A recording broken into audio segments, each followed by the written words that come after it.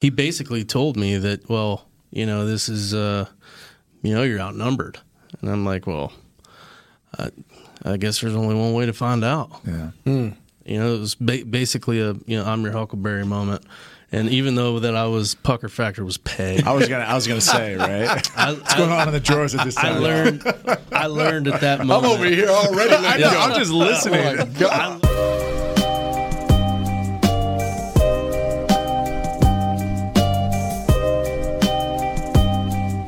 Welcome back to the Darren Woodsy Show. Today's guest, my man, Jake Schick, the CEO of 22 Kill, good friend of mine.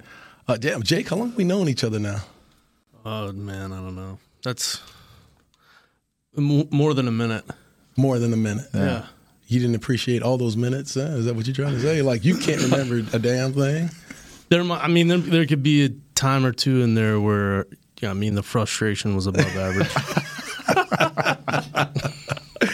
We're interviewing Jake Schick today, along with Tyler Klutz, my buddy here, and Ben Gibbs, another partner that we want to get into this story. I know I'm losing my voice, so Tyler and Ben are going to carry us through this today. But, I wanted you to come on this show because we always talk about the journey. Mm-hmm. And that's our motto. That's what we want to build this show around. The Darren Woodson Show is the entire journey. And knowing your journey personally, I feel like this is the one we need to share with the world, man, because your journey, man, has just been incredible. And the faith in yourself and belief in self has been, inspirational to myself and everyone else, man. So let's start, man. Let's go back. Okay.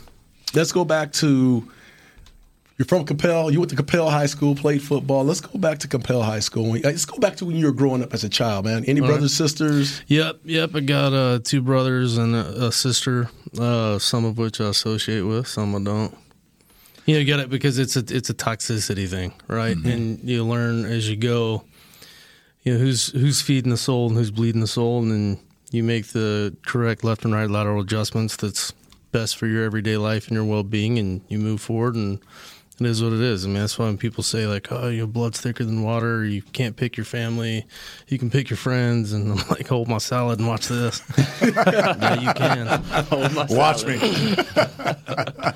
But yeah, I grew up in Louisiana, and Shreveport, Bossier area, and I ended up coming here around the age of 12 when I moved to Capel, and that's where I developed as an athlete, mainly as a football player, and I've always loved the sport, and there was something about the team dynamic, with it not being all about you, that really helped me and mold me in leadership skills and the aspects of leadership, and I loved it. I love the competitiveness. I think that healthy competition is good for everybody. Yeah, I think it's really what pushes us and drives us to do things that are bigger than we'll ever be, and so that carried over in Capel, and then.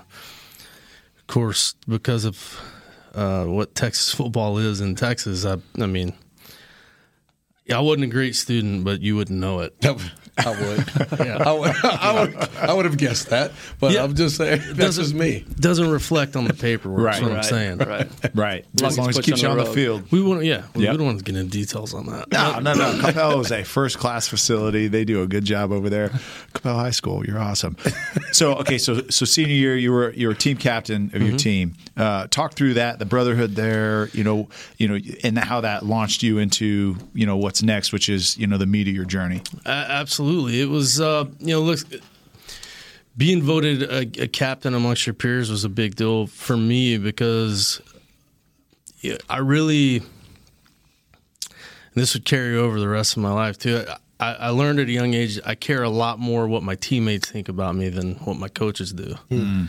And because I learned early on that without a high morale, you're going to be limited in what you can accomplish. You have to have that cohesive mindset. You got to have that brotherhood, family-oriented mindset on whatever field of play you're on or in whatever situation you're in. And so that was a big deal for me. I remember that day very well, actually, during two-a-days when it was mentioned. And I remember me and the other captains got around, and it was we said a prayer and said, all right, well, let's hope we don't mess this up too much.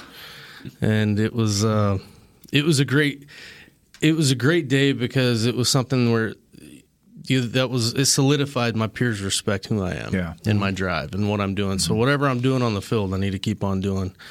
And so that was a big deal, and absolutely carried over into my Marine Corps career for sure. I mean, so your senior year of high school, you enlisted as a reserve. Is that correct? I did. So at the beginning of my senior year, because I was already 18, is when I went and signed up. And so is that something you knew like early on? Like, this is what I want to do. I want to serve. I want to. Age 8 years old, I decided I'm going to be a Marine.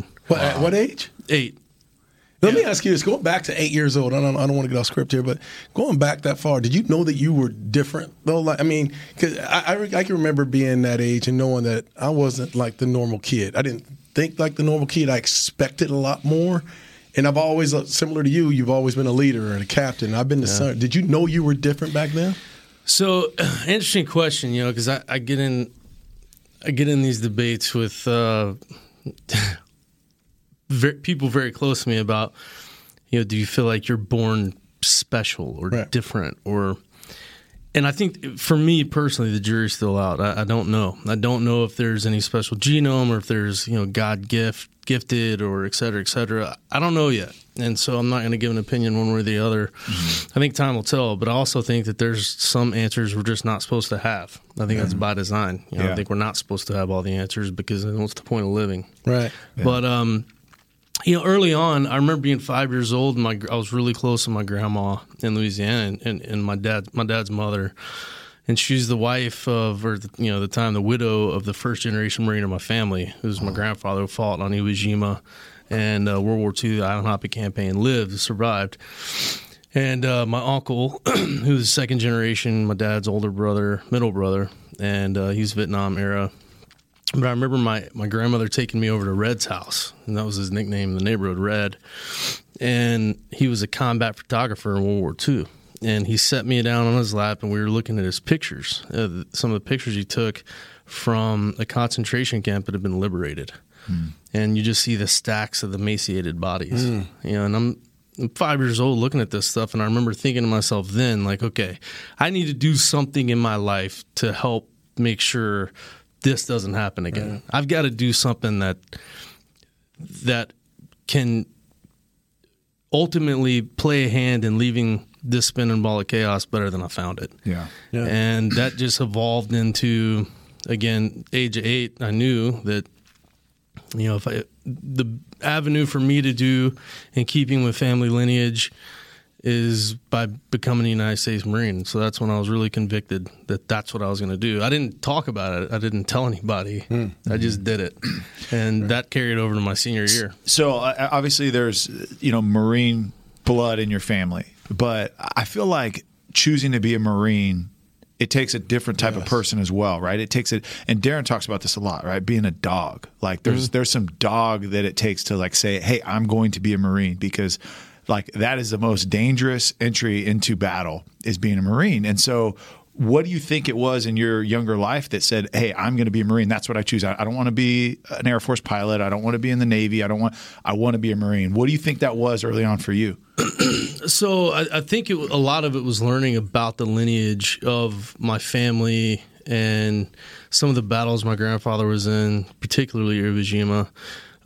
Knowing that, okay, if I'm going to do it, I need to do it all the way. I don't need to half step it. I don't need to take the easy route.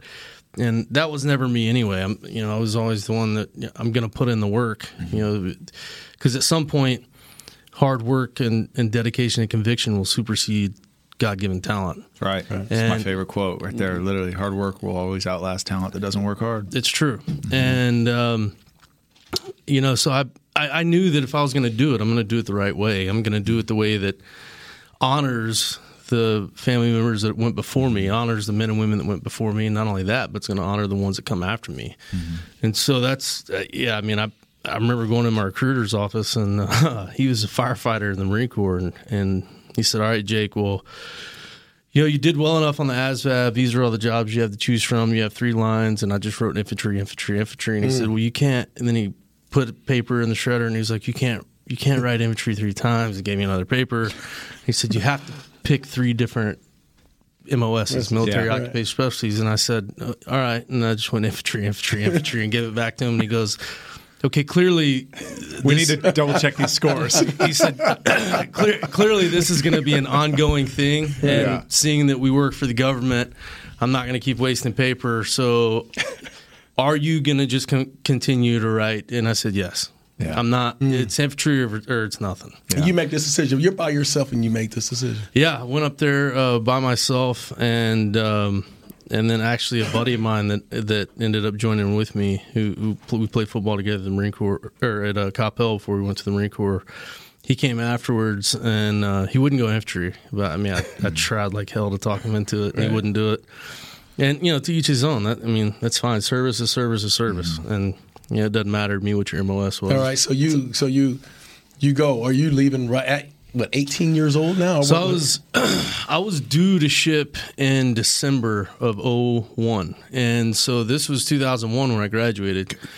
Yeah, so obviously This late 2001. Pre 9/11. Yeah. Okay, Yeah. so 2000. So December 2000. Yeah, no, December 2001. So, but I was already signed up, signed, sealed, delivered Before 9/11. Gotcha. Correct. Okay. And I remember when that went down, when 9/11 went down, I remember watching the second plane hit the South Tower, and I was actually with my buddy that joined with me, and I looked at him, I said, we're going to war.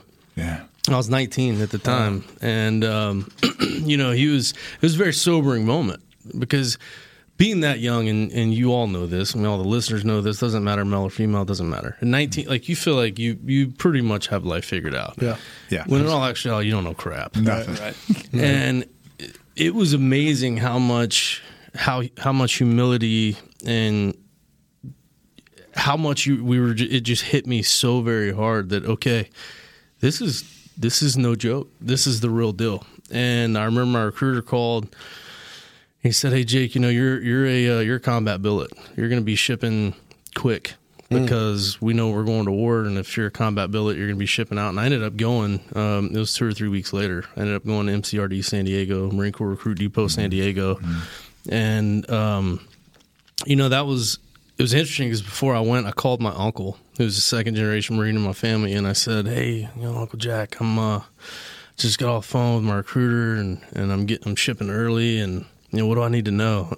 And this is exactly how the conversation was. So, what do I need to know? And he said, "Be loud, be fast, and don't volunteer for anything." And he hung up the phone. And I knew better than to call him back, but when he hung up, I was like, I have so many questions that are just going to remain unanswered. But he's right. I mean, it's be loud, be fast, don't volunteer for anything. And now you have to explain that to us. Yeah. So here's the thing: if you want to be a United States Marine, you better be very vocal all the time, and you better move with a purpose all the time. And you never raise your hand when they say, "Okay, hey, I need 5 bodies." You don't know what they need 5 bodies for. And so and usually you don't get the luxury of asking questions. Mm-hmm. Yeah. Well, what is this particular evolution for? You're not going to ask that question because there's someone all the time very ready to hand your ass to you in the Marine Corps. Right. Just give us a reason. Like, that's the saying, we have more mind games than Milton Bradley, and it is so true. And I learned that in boot camp, man. It was an ongoing evolution of mind games that it's not, for me, it's not, of course it's physically challenging, but the mental aspect is really the demanding part. That pushes you, and I think that's in life, period. Yeah. Right. How much can you take emotionally? Yeah. How much can you take mentally? Yeah, I mean, how do you prepare a young man or young woman to go from civilian life in a matter of 6 to 8 weeks, depending on how long were you? Marine Corps boot camp's 13 weeks. Okay, so 13 weeks. How do you make that mental transition from civilian life to, okay, now I'm going overseas and I'm going to war? I mean, I can't imagine the intense mind games that it takes to make that shift to be able to go over there and say, okay, I'm going to defend my brothers and I'm going to take a life if I have to. Well, for me, I had a clear advantage, and I learned this early on. I mean, the first of all, I remember flying into San Diego. I'm sure we've all been to San Diego. You can see the airport, or you see the depot right there. Yep. The bus ride took like 3 hours. What? Yeah, it's right there. That's what I thought. And I was like, okay. So and you were at Pendleton? Clearly, yeah. Yeah. So I was like, north, clearly but the games have already started. Right. I mean, They're messing with you. just once again, you know. had a hood on, had a bag over his head. Yeah, it was like, okay, you know, here we go. But, you know, for me, I had a clear advantage because I remember we got off the bus and I had, you know, this giant human being get on the bus and politely ask us to get off of his bus. And that's not really how it went. Yeah. Politely asked. Right. Politely. But we get off the bus, and I remember standing on the yellow footprints, infamous or famous, however you want to look at it. And to me, very famous yellow footprints. And I had this clear advantage of, I wonder if my grandfather stood on these same footprints. You know, and I knew that I'm going to earn this title no matter what. The only way I don't earn the Eagle, Globe, and Anchor and the title of United States Marines is death. So I either go home with this EGA and this title, or I go home in a box. Those were my two options. And I had that clear mindset from day one that carried over throughout my Marine Corps career. And I was very fortunate to have that because there's a lot of, like I said, the mental part of it is what gets you. Physically, they're going to get you where they need you. How many people would you say that go into enlist and then show up at basic training are on the fence, like that are like, man, this is what I think that I'm supposed to do, but I'm really not sure? Do those people get weeded out pretty quick, or is everybody that's there like, hey, they're all in? No. There's some people that get there and it's like, man, your recruiter screwed you. Yeah. Like, because you should not be here. And it's very apparent very quickly who a lot of those people are. And these drill instructors have this innate ability to pick you out. And once you have a target on you, that's it. They are very specialized in getting the people out that don't belong there. Now, of course, some slip through the cracks. Every group has its 10%. But it's pretty well known pretty quickly the ones that shouldn't be there. So I can only think about this from a football perspective, but you go into training camp, right? And you want to make sure that the guys that I line up on game day Sunday are the guys that have my back, that are gonna, you know, we're gonna win this game. It is a whole nother level for you guys. So when does that team form? When do you say, okay, hey, now that's my brother? Because there's people there, you're like, I don't want that guy covering my back when we go to battle. Like, that's not the guy. So what point in basic training or after basic training you're like, okay, I can trust this guy? Or is there still those questions sometimes when you go? So it's really dependent upon – so shortly after we got picked up and went through what's called Black Friday, I became the first squad leader. And so with the last name like Schick, it was interesting because our guide's name was Schmitter. So I'll let you do 2 and 2 what we had to answer to for 13 weeks. But it was, you know, the thing was it, you know, for me, I was the type of squad leader, though, that I mean, every time someone in your squad messes up, you get punished with whoever that person is. Yeah. So squad leaders are getting smoked all day, every day. Yeah. Because it's human element of free will. People just mess up. And so I think during boot camp, there's a couple – I could definitely name a couple names of guys that I was like, there's no way in hell. Like, it would be – as soon as we got off the bird, it'd be combat loss if you end up next to me in a combat environment. Right. Because it's just so plain to see there's some people that just don't belong in that environment. Right. I'm not to say they don't belong in the military. Yeah.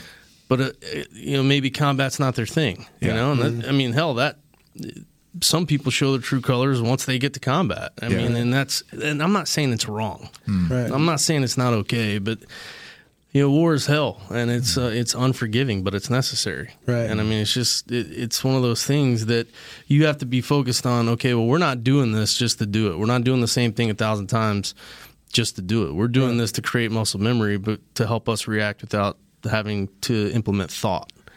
So you're at Pendleton. And is there a break before you get deployed? Is there a break in between? Do you go home for a minute, or yeah? So I got done with boot camp, and it was interesting before I left because my dad's the executive banker, and he learned about me going to Marine Corps at my high school graduation when he met my recruiter, and it didn't go over well, and he was upset about it, and I didn't understand why. And you know, come later, of course, I learned that he saw what it does, what combat and and these gnarly environments can do to a human mind, because he was raised by his father and his older brother, and it was confusing to me, but I appreciated it because it just made me want to be a Marine all that much more. Mm-hmm. You know, it was like, okay, well, if you have a problem with it, I'm definitely going to do it all the way now. Right. Yeah. You know, it just especially as an 18-year-old. yeah, for sure. I mean, you have that. Okay, well, you know, I'll show you. Yeah. And but I remember during graduation, he walked right by me on the parade deck, and he didn't even look at me, and he tossed me a can of Copenhagen long cut, and he said, "Good job, let's go eat." That was it. Wow. And I was like, okay, you're still pissed. I get it. All right. But I remember that night, we were at the hotel, and I was with my dad, my older brother, and my older brother was having some adult beverages and started messing with me, like poking the bear and pushing the boundaries. And he was like, "Oh, you know, you're a big bad Marine now," and blah, blah, blah. And I remember my dad going, leave him alone, Bubba. Leave him alone. And my brother kept poking at me. But then he included like all the Marine Corps. Yeah. Attack me. That's fine. Yeah. Yeah. And then I put him in a human pretzel in half a heartbeat. And he was going, Dad. I told you, I'm not doing anything. Didn't move off his bed. And it was funny because it was like my brother needing confirmation and affirmation that this is they are what they say they are. Yeah. Mm-hmm. But it was one of those moments where it was like, okay, you know, we've proven the point now. Let's move forward. Mm-hmm. And that was between boot camp and your military occupation specialty school or training, you get 10 days leave. So I came back to Coppell, and before I went back to Pendleton to go do School of Infantry training, which I loved the School of Infantry training because that's when you get to play with all the big toys, mm-hmm. and you really get to understand the strategy behind a wartime environment. Mm-hmm. And they've got like replicas of at least they did this. I don't know if they had it when you did, but we went in 2014 and saw the whole setup, the city that they built, and going through explosions and I mean, obviously fake fire, but like it really felt real. And I mean, there's a whole Cowboys team standing there watching this whole scenario go down. And literally, I mean, you see like 70 grown men just terrified. Right. And it's just a simulation. And imagine, but it was really good for us to see because it's like, holy smokes, these men and women, this is what they live in real life and not an actual live fire. Mm-hmm. But okay, it's called Mount Town. Okay. Yeah. Is that particular phase as cutthroat, if you will, is the first phase, or is that a little bit more technical, not trying to weed people out as much? Yeah, no, School of Infantry is nothing like boot camp. Boot camp is more of the, where are we going to get, we're weeding you out if you don't belong. Right. Because it's a pretty demanding gun club to be a part of, and again, I mean, the Marine Corps, it's any other branch, whether it's tier 1 or not, cannot refute that if there's a reason that we're undefeated. Yeah. Because our tradition and tactics and training hasn't changed since 1775. That's why when it absolutely positively needs to be destroyed overnight, they call the Marines. I mean, if you want to take one person or you need to take out one target, send in the SEALs. If you need to take out the city, send in the Marines. Mm-hmm. And every operation we have in this country, when it comes to military or black ops, it's very specialized. You have units that are specialized for that particular task, and the reason that we are who we are is because and the reason I'll die a United States Marine is because of our tradition. And it's something that we don't mess with a lot, and I think that in our success and our victory record speaks to that. Yeah, I think if it's not broken, don't fix it. Yeah, what's it? 1775. Yeah, started in a bar, Ton Tavern. Like the model of consistency. This is what you're going to do, and this is the reason you win. Yeah. Look, you don't join the Marine Corps to have options. Right. And the thing is it's just like being a successful athlete. You have to be coachable. Doesn't mean you can't have some stubbornness and be hard-headed. You're going to have to be. You're going to have some thick skin. But it's for the same reasons that I miss the Marine Corps every day is the same reasons that professional athletes miss their field of play every day, which is not really the field of play. They miss more the locker room. They miss the camaraderie, the brotherhood. 100%. And I've spoken to too many professional teams to think any other way. And I mean, we've had conversations about it. Absolutely. It's something that is very, very hard to replicate in the civilian sector. And that's why it's, I wouldn't change any part of any of it. And it was going through a school of infantry, it is, to answer your question, very much more technical. You're really learning the ins and outs of a combat environment, but you don't know really what it's like until you get there. Now, that said, going through the training in Mount Town and stuff like that, until you've been shot by a sim round, that it makes it real, because it's not a laser, like you feel it, and like, all right, I just got shot. Either I'm wounded or I'm dead, but God forbid, worst case, I get somebody to my left or my right killed. Right. That's the biggest fear. Yeah. And that's that going through that training and doing that same thing is just like being an athlete. You're developing muscle memory to be able to react to any given situation without utilizing thought. Yeah. Okay, so I want to go back. You just went over something pretty quickly, and I want to make sure we spend a second on it. Is your biggest fear is the guy to your left or right? For sure. And worried about them more than you're worried about yourself. And I think that leads on, and as we get going, and what you're doing now, and more worried about other people. But what is that the Marine Corps does that is so? And I wouldn't say the military as a whole, right? Like, I think that's what they try to instill. But like the Marine Corps, more so than any other division of the military, is so focused on their brothers as opposed to themselves. Is that part of the training? Absolutely. Is it? Do you feel like it's the right kind of person that I think again, looking back at my training, it takes you back to day one boot camp, learning about the history of the Marine Corps, learning about we have to study about all the battles. Like, I remember taking tests in boot camp and having to study for them. I'm like, what the hell? Like, I don't thought I was out here. Yeah. It's like I'm having to study this book that they give you because it's referred to as your knowledge. Study your knowledge, and I'm just like, God, what?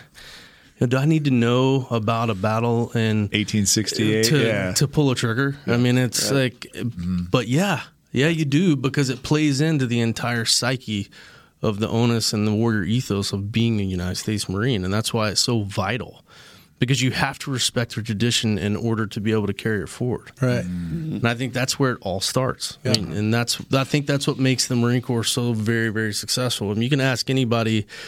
I have a lot of friends that are Navy SEALs and Green Berets.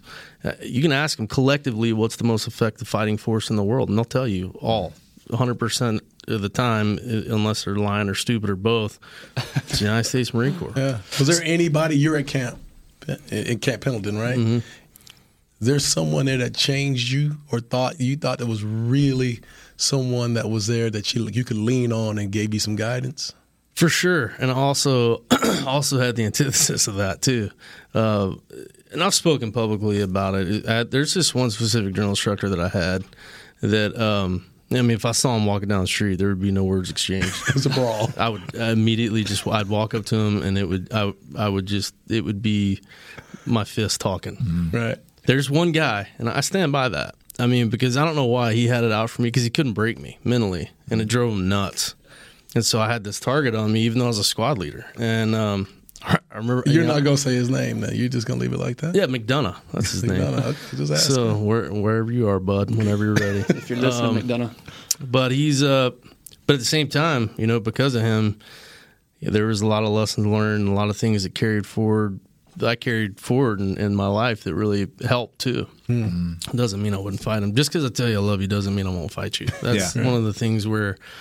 You just have to be honest. Yeah.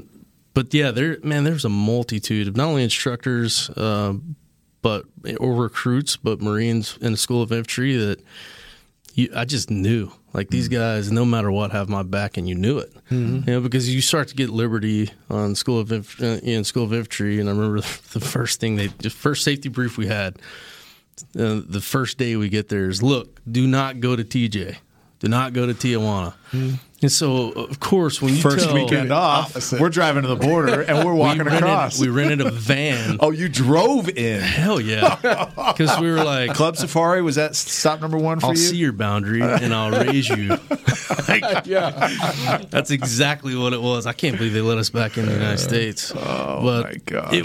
But it's those things that not only the training, but the environments on the weekends and when you have time off, and it's so similar to team athletics that you grow this bond that has so much more to do with whatever your specific job is for your profession. Yeah. And that's where the camaraderie and the brotherhood's built.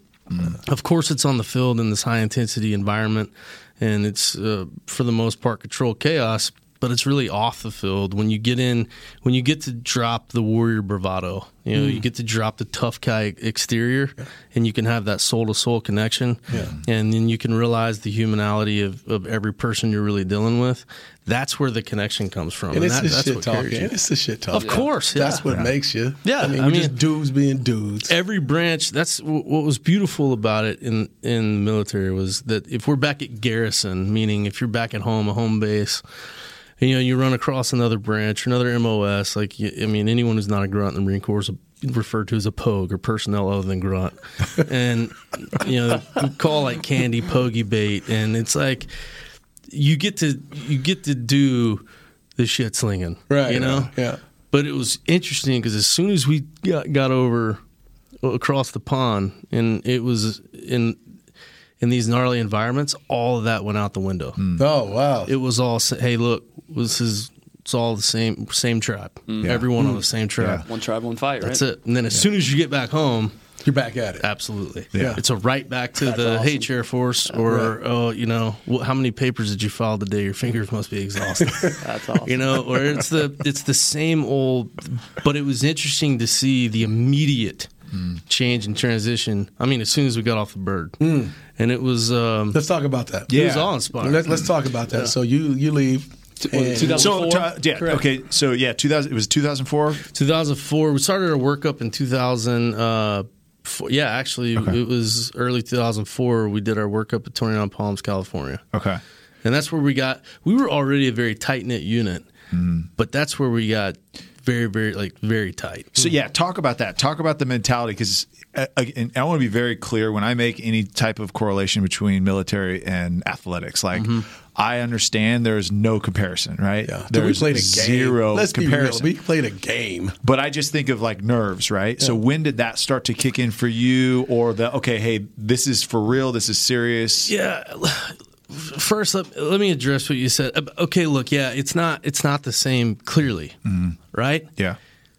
You got to have the same type of mentality. You have to have the same type of ethos. I'm not taking away from the men or women that experience combat or Look, get beyond that. Yeah. It's about a mindset. Any given situation in any part of your life, it's all about where is your head? What is your mindset? I've heard from the warriors that are like, oh, yeah, they just play a game. They don't know what it's like. And it's like, well, no shit, they don't know what it's like. Thank God for that. Yeah. Yeah, they get paid a lot of money. And you know what? Oh, well. It's what built this country. Like, if you have a problem with it, no one's forcing you to stay here either. It's just a mindset. Yeah. It is very similar. That's why it is very successful for me to go speak to athletes, past, present, or future, because it's about the mindset. Like, how are you driven? What's going to drive you and why? What are your convictions? How honest are you being with yourself about your shortcomings? And it's something that I don't do the comparison. We can't compare and contrast pain and suffering because it's all relative. There's no Richter scale on it. Yeah. Let your shit be your shit and my shit be my shit, and let's move on and understand that we both know what trauma and tragedy looks like, and we've all experienced it, and move forward and grow from it. We don't have to do the comparison stuff because it takes away from who you are, and you're subconsciously belittling yourself and you don't even realize it. So what was your mindset well said, though. When you found out that you guys were going across? What was your mindset? Was it exciting? Was it... excitedly nervous. I mean, we knew we were going. We didn't know where. Even throughout the training at 29 Palms, we knew we were going to Iraq, Afghanistan. We didn't know which one. We didn't know exactly when our ship date would be. The War Lab in D.C. is not going to give you. They're not going to make all that information known right away. The same reason that we usually don't know about a lot of the stuff that happens until right media before. Leaks or whatever. Right. Just because we don't need to give our enemy an advantage. Yeah. First and foremost, and period, that's what it is. We need to have every strategic advantage we can have. And so we were going throughout our training, and man, the mentality is look, this is the real deal. We're going to the big show. We all know it. We need to pay attention. Yes, we can bitch and complain. That's something that we all do, and it just helps you pass the time. Everyone does it. I don't care if you're a professional athlete. I don't care if you're a teacher, a doctor, whatever. True. Everybody does it. Yeah. Because it's a self-preservation tactic that it's your own personal toxic outlet, and it's something that everyone does. And so that's something that we're really good at, especially because you don't join the Marine Corps and volunteer for infantry for your living standards or quality of life. Like you've made a drastic mistake if that's it. We're the Marines, we're poor, and we're not sure who our dad is. And so like there's a reason that we're so effective when it comes to wartime, because they're like, hey, they're already pissed off. They're already hardened about everything. Let's send those guys. But we did finally get the call, and we were told we were going to orders came down from DC that we were going to the Sunni Triangle, which is also coined the Triangle of Death, or the Death Triangle, because Unicorn and Rainbow Triangle was already taken, so they called it the Death Triangle. And we knew, like, okay, this is we had already known just from training and talking to other units that had come back to 29 Palms and they were doing their decompression, that the Sunni Triangle was, especially at that time, summer of 2004, whether you wanted to fight or not, you were going to fight. Yeah. And we knew it. And so we ended up flying over to Kuwait, and we got to Kuwait. We were only there for a couple days, and that's when it was like, okay, it's time. And we got on C-130, and we were all kitted up, ready to go. And I remember it was the fourth C-130 we got on, because we were all getting on airplanes that were probably built before any of us were born. And it was hot. Because I remember getting to 29 Palms, and I was like, this place sucks. Like, it is the Mojave Desert. Yeah, and it's desolate. Yeah. And I remember getting to Kuwait and telling the guys, like, this place sucks worse. And then... It's like going from Dallas in the summer to Houston in the summer. Yes. Drastic difference. Yeah. Then we get in... I remember we came into Al Asad, and what made it even worse is we did the combat landing on the C-130, and... no one told us we were doing a combat landing. We'd never done it. So what is describe a combat landing? So C-130, you go and he banks, pilot dips the wings, and you basically corkscrew all the way down. And so it's called a combat landing to avoid small arms fire and anything else when you're coming into the base. Well, when that happened, the first Marine at the front of the bird, or towards the tail end of the bird, rather, threw up. And then, so what do you think happened after that? Oh, just running down. A chain reaction. Oh, yeah. And we land, and I remember us getting off the bird, and my gunny is just standing at the back end of the bird, just looking at us, just with disgust and shame. Just like, pathetic. These are my kids. Awesome. These are my kids. And it was like just that disappointed dad. Just like, the horrible, like, where have I gone wrong? What did I do to deserve this? Yeah, and it was like.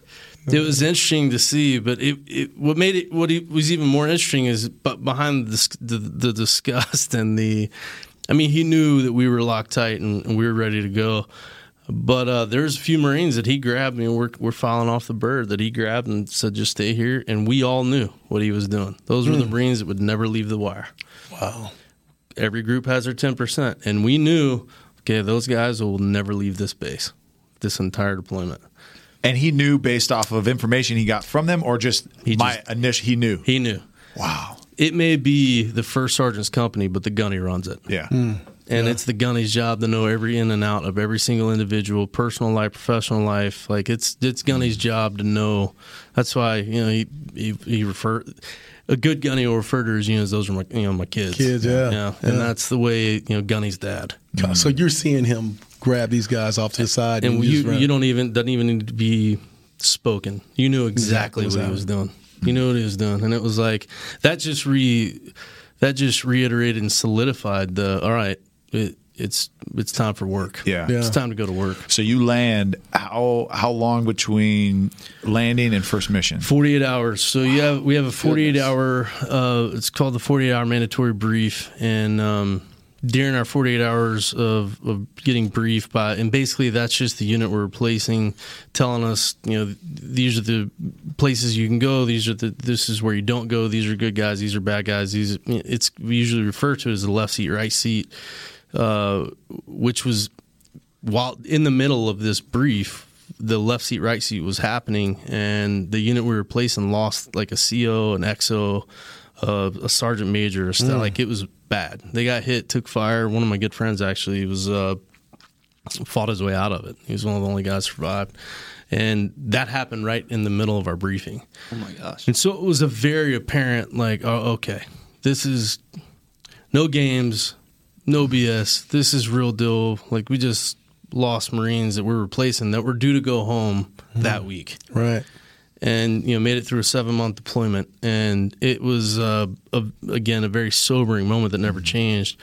And, right after that brief, we kitted up and got our convoys ready and made sure weapons were ready to go, food, chow, and we were out the gate. Ready. There was not a lot of downtime. It was one of those things that just once you start moving, that's it. Yeah. And I'm sure you're thankful for that because it's less time to think through stuff. Idle time. Yeah. Idle time is hard on the mind for anybody. It doesn't matter what your job, where you're from. So you fly in after 48 hours. Yeah, it was. I remember we were getting ready for the first mission. At this point, I was a school-trained 0311 rifleman, and then I cross-trained 0331 machine gunner when I got to my unit. And no one was on the lead vehicle, and which was one of the big 6-ton trucks. No one was on the PIG or the M240 Golf and the medium machine gun on the PIG because during our briefings, we were hearing about, okay, so they're putting guide wires out across the road that you can't see, attempting to decapitate gunners and turrets. And so, of course, the lead vehicle, it was crickets on the 240. Yeah, right. And I remember... No, that the guy that's not going to raise his hand. Yeah. We need a body. Yeah. And I remember the CO walking up to one of the vehicles, and it had a bunch of machine gunners on it. And he told me, because I was a team leader, and he said, hey, Schick, we need somebody to man the PIG on that first vehicle, on the lead vehicle. And I looked over to the guys, and I was like, hey, who's gonna, and crickets, man. Yeah, absolutely. And I was like, very well. Very effing well. I'll do it. And then, of course, it was like, no. And I was like, nope, screw all of you equally. I'm going to do it. And when I die, you write a letter home, I'm dead because you were too scared. Yeah. No, I'm doing it. And then, of course, I was scared to death the whole time. I got up. I'll never, ever forget getting up on that weapon. And I was like, oh, God, here we go. Just don't let me die by a guide wire. Yeah. It's like just... If I'm going to, let it be something gnarly. Yeah. Because I don't want it to be a wire. But I remember getting up there, man, and you're scanning everything. Your head is on a swivel. Your vision ever been so sharp? I saw fleas from miles away. It was one of those things where you're so in tune with every sound, movement, motion. And we left the wire. And it wasn't long that we were outside the wire that we actually, I think we took contact. I think it was a single guy, small arm fire, so probably AK-47 most likely, and it lasted maybe 10 seconds. Death mission for that guy. And the driver I had, I'll never forget. The driver of the lead vehicle had his staff sergeant who was with him, and they were motor T, so they weren't even with our company. These were motor transport guys. Like, that's what their job was in the Marine Corps, was motor T. And he stopped. I remember when that came over the net or the radio, he stopped on a bridge. Well, I knew in our training that you don't ever stop on a bridge. And so I'm telling him to get off the bridge, and he's looking at his staff sergeant like, why is this guy yelling at us? And I started kicking him in the head to get off the bridge. And I was not being nice about it. Yeah. We were getting off the damn bridge, because it was like, bro, we're targets right now. Right. And I remember the assessor said, well, you probably should get off the bridge. And he pulled off the bridge. And I remember a vehicle. It was the first time I ever aimed in on anyone. A vehicle came up to the right. I've never even told this story publicly.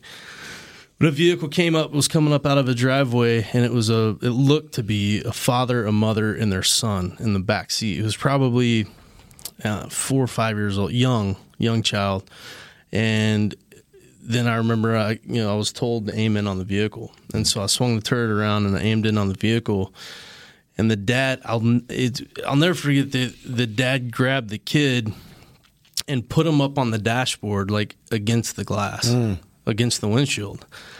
And I remember thinking to myself, okay, is he using the kid as cover, or is he showing me we have a child in the vehicle? Either way, I knew it was just gut instinct. I knew they didn't pose a threat. And so I'm trying to talk to them through my eyes, like, hey, listen, I'm not about to demolish your family or your vehicle. But the fact that you pulled out of your driveway, the inopportune time. Why the hell? Yeah. But he froze. He said, because he didn't want to leave, because then, he doesn't know what our thinking is. And that was the first moment where I was like, okay, this is just going to be one constant evolution of hell, and it's just the only difference is going to be how hot it is at certain times and how much it's not. And that was pretty much the rest of the time I was there. It was up until the moment that I got hit, it was a blur. From that point forward was just basically a giant blur.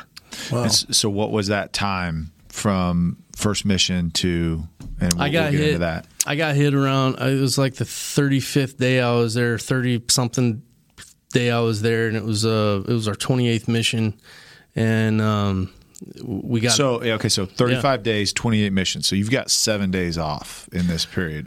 Not off, but... Yeah, off as it would be a stretch. And I don't mean off, but I mean you're actually not out in the field those days. You're on base. Yeah. Okay. Yeah, we would go back to Al-Assad to, re-up on chow, water.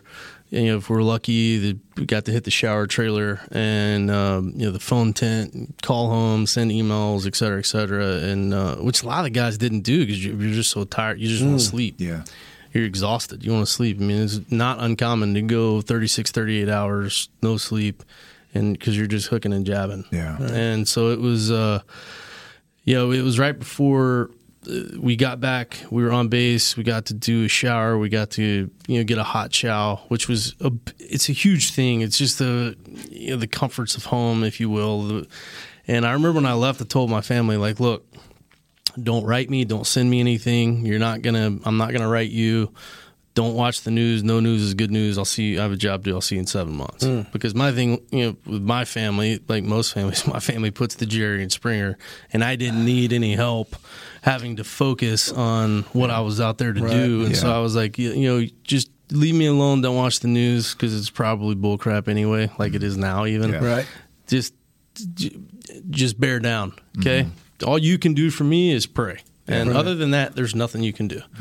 And so it was one of those things where I don't know what it was. We got the orders. We were going to go to a place called Dulab. And how far out is that from? It was Sunni Triangle. So it was not a far movement from Al-Assad. And it was, I don't know why, but I got a bad feeling about it.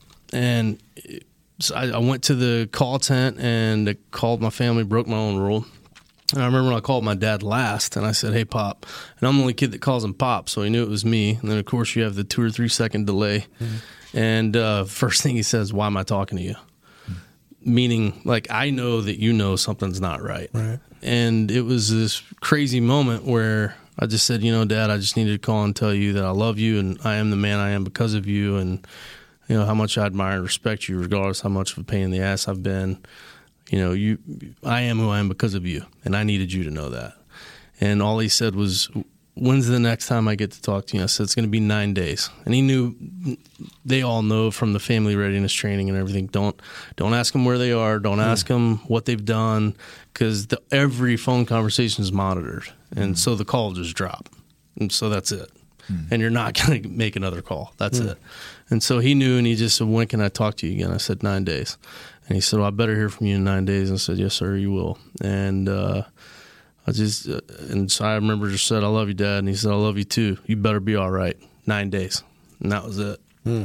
And I remember I went and showered. I'm leaving the shower trailer and walking back into our tent. It's where we slept. And Gunny was right there. And I gave him the proper greeting of the day. And I just said, good evening, Gunny. And he didn't say anything. I walked by him and he grabbed the back of my T-shirt after I walked by him and pulled me back to him, and he hugged me. And I was like, what? I didn't know what to do with my hands because I'm like, I don't know if this is a trick. Right. And but he hugged me, and all he said, and so I hugged him back, and he just said, "You're going to be good, Schick. You're going to be good." Man, what was it about that day, man? I mean, dude, I just knew. I knew something wasn't right. There was something. There was just something in there that, just something wasn't right. Sounded like everybody felt it. It was, and the crazy thing was this place, Dulab, was it was an ammo dump where the insurgents would try and get in and get unexploded ordnance or rounds, RPG rounds, AK-47 rounds, rocket propelled grenade, et cetera, to either make IEDs, or at the time I think we were still calling them roadside bombs, and it was just something that it was a feeling that I think a lot of Marines chose to avoid it, because you don't want to get in your own head. But man, it was unmistakable to me, and I knew this is not right. Mm-hmm. And we got out to Dulab, and a couple days after we got there, at this time I was the lead of the REACT team, or QRF, Quick Reaction Force. That's basically what that means is, wherever our area of operation is, if there's a threat in that area of operation or something that poses a threat, our job is to go neutralize the threat. And so we got out there, and how large is the team? Not me and 9 Marines. We had two vehicles. We actually had 2 two-door soft-top Humvees. And so 10 Marines, 2 vehicles, 2 240 Golf machine guns, obviously 10 M16s, let's just say 6 9mm. We probably had, we had enough on us to ruin your day. And we had a REACT get called, and basically what happened was we captured 2 high-profile guys. And I remember we had the guys, and I'm on the net with battalion, and I'm doing this transaction with battalion, and they're saying, hey, these guys are wanted, and do not let them out of your sight. And so I knew that this was very unorthodox because these guys had IDs on them, and it was just a very unorthodox situation. And I'm talking to battalion and trying to explain the best I can that, something's not right. And because we had to work in conjunction with the Iraqi National Guard and the Iraqi police. So they got to be on the same radio frequencies as us. They got to know our checkpoints, our ingress, egress, when we were going to be somewhere, how we were going to get there, when we were going to leave.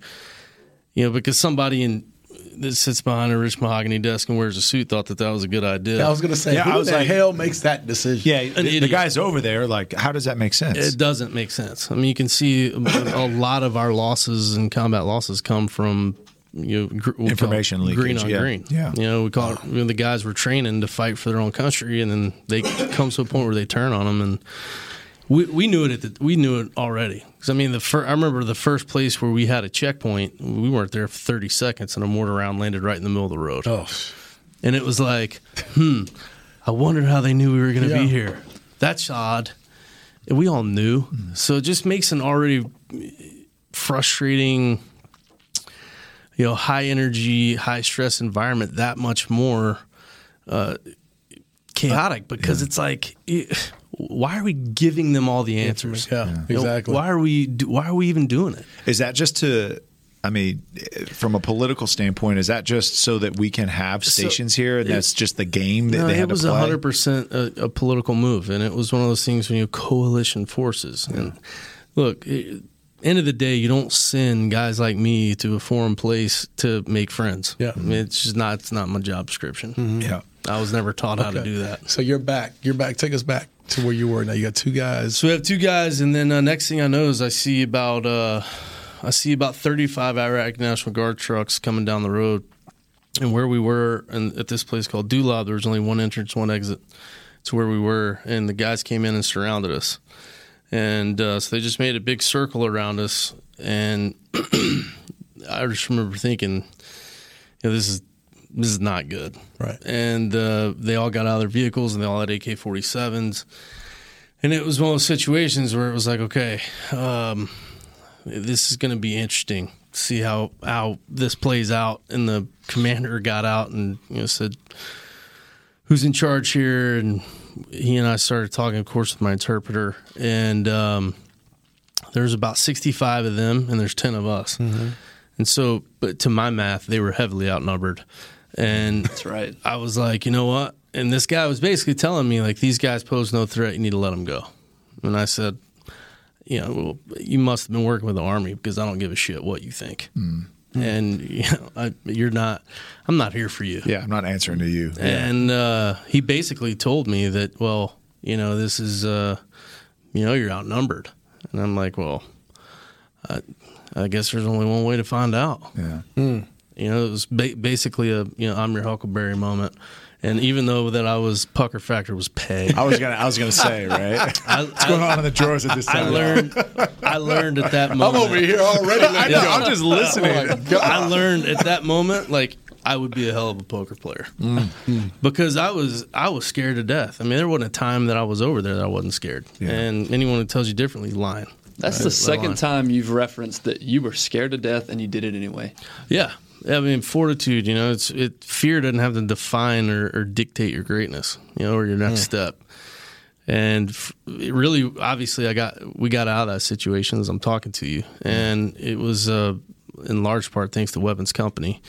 They have all the real big toys, and they showed up. And what did that show? What did that look like? So we're sitting there, and it's obviously high stress situation. And basically the guy says, you're not going to get out of this. And I said, well, look, I'll just be very blunt with you that if I hear so much as a click, one click, I'm going to have one of those 240 golf swing one way, and I'm going to have one of them swing the other way. And you may win. You guys may win, but we're going to take 85% of you with us. And then I had there's this half door on the Humvee, this half metal door, like this makeshift bulletproof, big time air quotes there, door. And I remember I put my 16 up on it, and I put my barrel was about 6 inches from his face, and I said, but the only guarantee that I can guarantee you is that you'll be the first person to die. And he knew I wasn't lying. And I said, all I need is a reason. And it was one of those, he knew that I was not joking. And at this point, I mean, I could hear one of the guys that had one of the 9 mils against the head of one of the insurgents that we had. I mean, I could hear the rattling of the 9 mil. I mean, because everybody knew this is about to go down. This is a no shit situation. Yeah. And by the grace of God, Weapons Company, because we were Weapons Platoon, but Weapons Company was on the net, and they were just hauling balls from their last mission. Wait, before we go there. I know you. Yeah. Right? So me and you, we've known each other for a long time. Yeah. I know if you're having a conversation with the other guy. Yeah. And I'm standing there in the background, not really knowing, but I know you. The weapon in my hand is shaking. I'm losing my jaw because I know you're crazy enough to do something and set this thing up. So I'm wondering what everyone else was shaking too. I'm sure your pucker factor was high too. Oh man! Oh, you could cut the air with a knife. It was. I mean, but even though what made it really, what was really solidified, the fact that our reputation definitely exceeds us is looking around at the Iraqi National Guard soldiers, looking at those eyes, because their faces were like, "Please God, don't let this go down." Yeah, right. Because they knew, like, we will deal with you. Yeah, and it's going to be quick, fast, and in a hurry. And I don't. It's going to be one of those things where it's going to come down to training, right?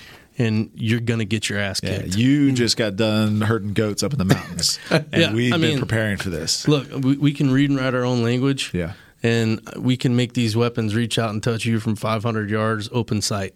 Right. Like, you may run, but you're going to die tired. Yeah. You're going to die tired. And it was, but that's when, by the grace of God, everybody was, it was a very tense situation. But then that's when Weapons Company rolled in, and those are the guys, that have the AT-4 missile launchers and Mark 19 grenade launchers. I mean, they have the smalls. They have all 50 cals, and they rolled in and just basically circled the inner circle of the ING, the Iraqi National Guard, and almost in unison, the ING dropped their AKs and hold their hands up and no mista. And I was like, yeah, those are my homies. So, say when. Right. And that was it. That was it. They grabbed the 2 guys and took them back to battalion and back to the base, and they were gone in a hurry. They poofed once they got there. And so that was a high stress night. And that was trying. I mean, I'm guessing it was 1-2 in the morning, and this is in the middle of the night. Middle of the night, yeah. And we end up. So this is September 20th, and we end up getting back to the CP command post, and the guys bedded down. Everybody was tired and worn out, and so I go back. I go to the command post, and I'm in the vehicle that powers the command post, the Humvee, and it was Doc's turn to be on watch. And Doc's it basically watches you. You're looking along the Euphrates, and you're basically taking count of every flare that shot up. What color is the flare? What time was it shot up? At what area did it shoot up? Because you're trying to decipher how they're communicating to each other. And you give it to intelligence, try and crack the code. And so I'm up there with Doc, and I'm basically just coming down off of this adrenaline high and telling him, like, guys, this is crazy, blah, blah, blah. And finally I told Doc, I got to bed down. I'm smoked. And he's like, all right, Jake, go bed down. And I laid down, took my boots off, laid down, and went even 15 minutes. And, of course, Murphy's Law, react. Yeah. I was like, damn it. So I get up, and I'd wake up the Marines, whisper sweet nothings in their ear and rub their back, because that's how we do it. Yeah, that sounds about right. Yeah. And give you a little foot whole massage. bunch of MFs going on. Yeah. And nobody's happy. Yeah. Nobody's happy. And I remember when I walked out of the tent, and as soon as I I breached the line that separated the inside of the tent to the outside, and that bad feeling I had in my gut went right in my throat. And I knew we were about to get hit. I knew as sure as the sun is going to come up and go down that we were about to get hit. I didn't know by what. I didn't know if it was going to be followed by small arms fire. I didn't know what. I didn't know details. But something, I knew it was about to go down. And, you can call it my grandfather talking to me from beyond the grave. You can call it God. Good news is you can have your beliefs, I can have mine, and we're going to keep our head affixed to our shoulders. Yeah. So hoorah, freedom. But I'm in it. Something tells me, okay, get the bomb blanket out of your CO's Humvee, which I did. My commanding officer got the bomb blanket out of his vehicle. I went to the lead vehicle. I kicked the driver out of the driver's seat, and I put the bomb blanket down, which is basically a Kevlar blanket.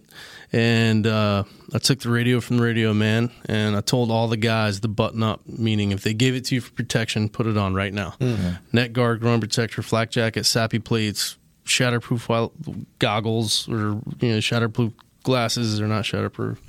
And so put it on right now. And I get in the driver's seat, and at this point, I'm sure the guys knew something.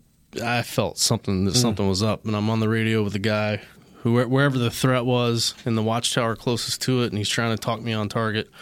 And within 3 minutes, we hit a triple stack tank mine, which is 3 155 millimeter mortar rounds stacked, and it was pressure plate ignited, meaning as soon as that plate is hit by something that makes it go down, it lights a fuse, the bomb goes off. And 3 155 millimeter mortar rounds, just for those that don't understand or are not educated on unexploded ordnance, just equates to a big-ass bomb. And it blew up directly beneath me, blew me... Lead vehicle, right? Lead vehicle, right. And blew me 30 feet to the top of the Humvee. And I knew in the air, like, this is bad. So what do you mean you knew in the air? Yeah. You were conscious? I never lost consciousness or went into shock. I remember the whole thing. Oh, my God. It took the Black Hawk 42 minutes to come get me. So it ruined my whole day. It was a long day at the office. I mean, yeah. Holy shit. Wait a minute, man. So I'm okay. So you're in the air, and you're like, I know this is bad. I have a pretty sure feeling that this was a big bomb. Mm-hmm. So I'm immediately thinking, how bad is it? Yeah. How many other guys were in your Humvee? I had 3 other guys in my vehicle. Okay. And the rest were in the second vehicle. And by the grace of God, the only other injuries were blown eardrums. Oh. And so better me than my Marines. I thank God for So that. you every go day. 30 feet in the air, and the next worst was blown eardrums. And so the passenger ended up, once I hit the deck, I stuck the landing with my head because I'm a Marine and we believe in good form. Yeah. Good form. God. I can hear him yelling my name. He's yelling Schick because he can't see me. And the baby, is it light at this point? Is it light outside yet? Yeah, so we hit the that's more comfortable. We're gonna hit we hit the bomb right at sunup. I mean, the sun was just coming up. Okay. And so it was right at daybreak. And when I hit the deck, and I can hear him yelling my name, and so I'm trying to pull myself back to the Humvee. 2 reasons: 1, because I couldn't find my weapon, and 2, to tell him, like, "Hey, brother, I'm okay-ish, like, and I need you to stop yelling, because you're making us a bigger target. I need you to Shuddy McShutterson." Correct. Okay, because I don't need us getting shot at while we're waiting for the smoke and the sand and everything to clear. Because the baby powder over there is super fine. It's like, the sand's like baby powder to give the listeners an idea. It's very, very fine. So it's just like throwing, dust in the air. It's going to take a while to settle. So you can't see, at this point, you can't see anything. I can hear him. I can't see him when he's yelling my name, and I can't see out of my right eye because of my shatterproof goggles shattered. Yeah. It's false advertising. And I had a piece of the lens in my right eye, so I couldn't see out of my right eye. But I'm trying to pull myself back to the Humvee, and I realize I'm just scooping sand, and so I'm not going anywhere. And none of my other extremities would work. I still hadn't taken a breath because when the bomb went off, the steering wheel disengaged from the dash, and it hit me in my chest, and so it broke all my ribs. And it exploded all my mags because we wear all the mags on the front of our flak jacket. And so all my rounds went everywhere. And all the guy in the passenger seat could see is my rounds and blood, but no me. And so he was just trying to hoping he could get a response from me. And that was a very blood curdling scream that I'll never forget, because I just wanted him to know, like, "Hey, bro, I'm good," kinda, but I mean, I'm alive. Yeah. More than anything, just for him, for his peace of mind. And that was something that I'll never forget. And because he at one point broke military protocol, and he yelled my first name. And I remember it just gutted me. It was like pulling my heart out of my chest, because all he needed to know that I was okay. Hey, right. And that's something I'll never forget. I mean, till I die. That's just no way I'm going to forget it, because it was one of those moments where, that's your boy. That's your human side, dude. Yeah. I mean, you put it all down. That's the human side. And it was the bravado and everything was dropped at this moment. I started my self-assessment, and part of my left hand was blown off. I was hanging by my left elbow. I saw daylight through my left arm because 5 inches of my ulna was blown out of my left arm. And my left leg was wrapped around itself, and I saw my tibia was exposed. My boot was blown off, but my sock was still on. And I remember that being confirmation that was a big bomb. Yeah. Because it blew my combat boot off without taking my foot with it. So that was I was like, okay, that was a significant explosion. Right leg looked normal, but hurt. So I knew we're okay. Right leg's probably broken, but it still looks normal.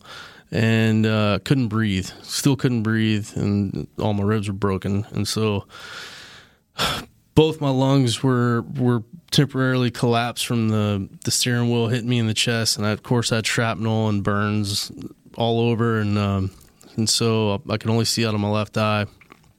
And the only thing that worked was my right arm. And so I still had shrapnel and some burns in my right arm, but nothing was fractured or broken. And so I'm sitting there trying to pull myself, and then I realized I'm not going anywhere. Did my self-assessment, then realized how bad it was. And immediately just said a prayer and just said, "God, all I ask is you don't take me in front of my boys. Just don't take me in front of my family. As soon as the skids of the bird leave the deck, I'm all yours." Just please don't allow my family to watch me die. That's all I ask. That was my focus at that moment.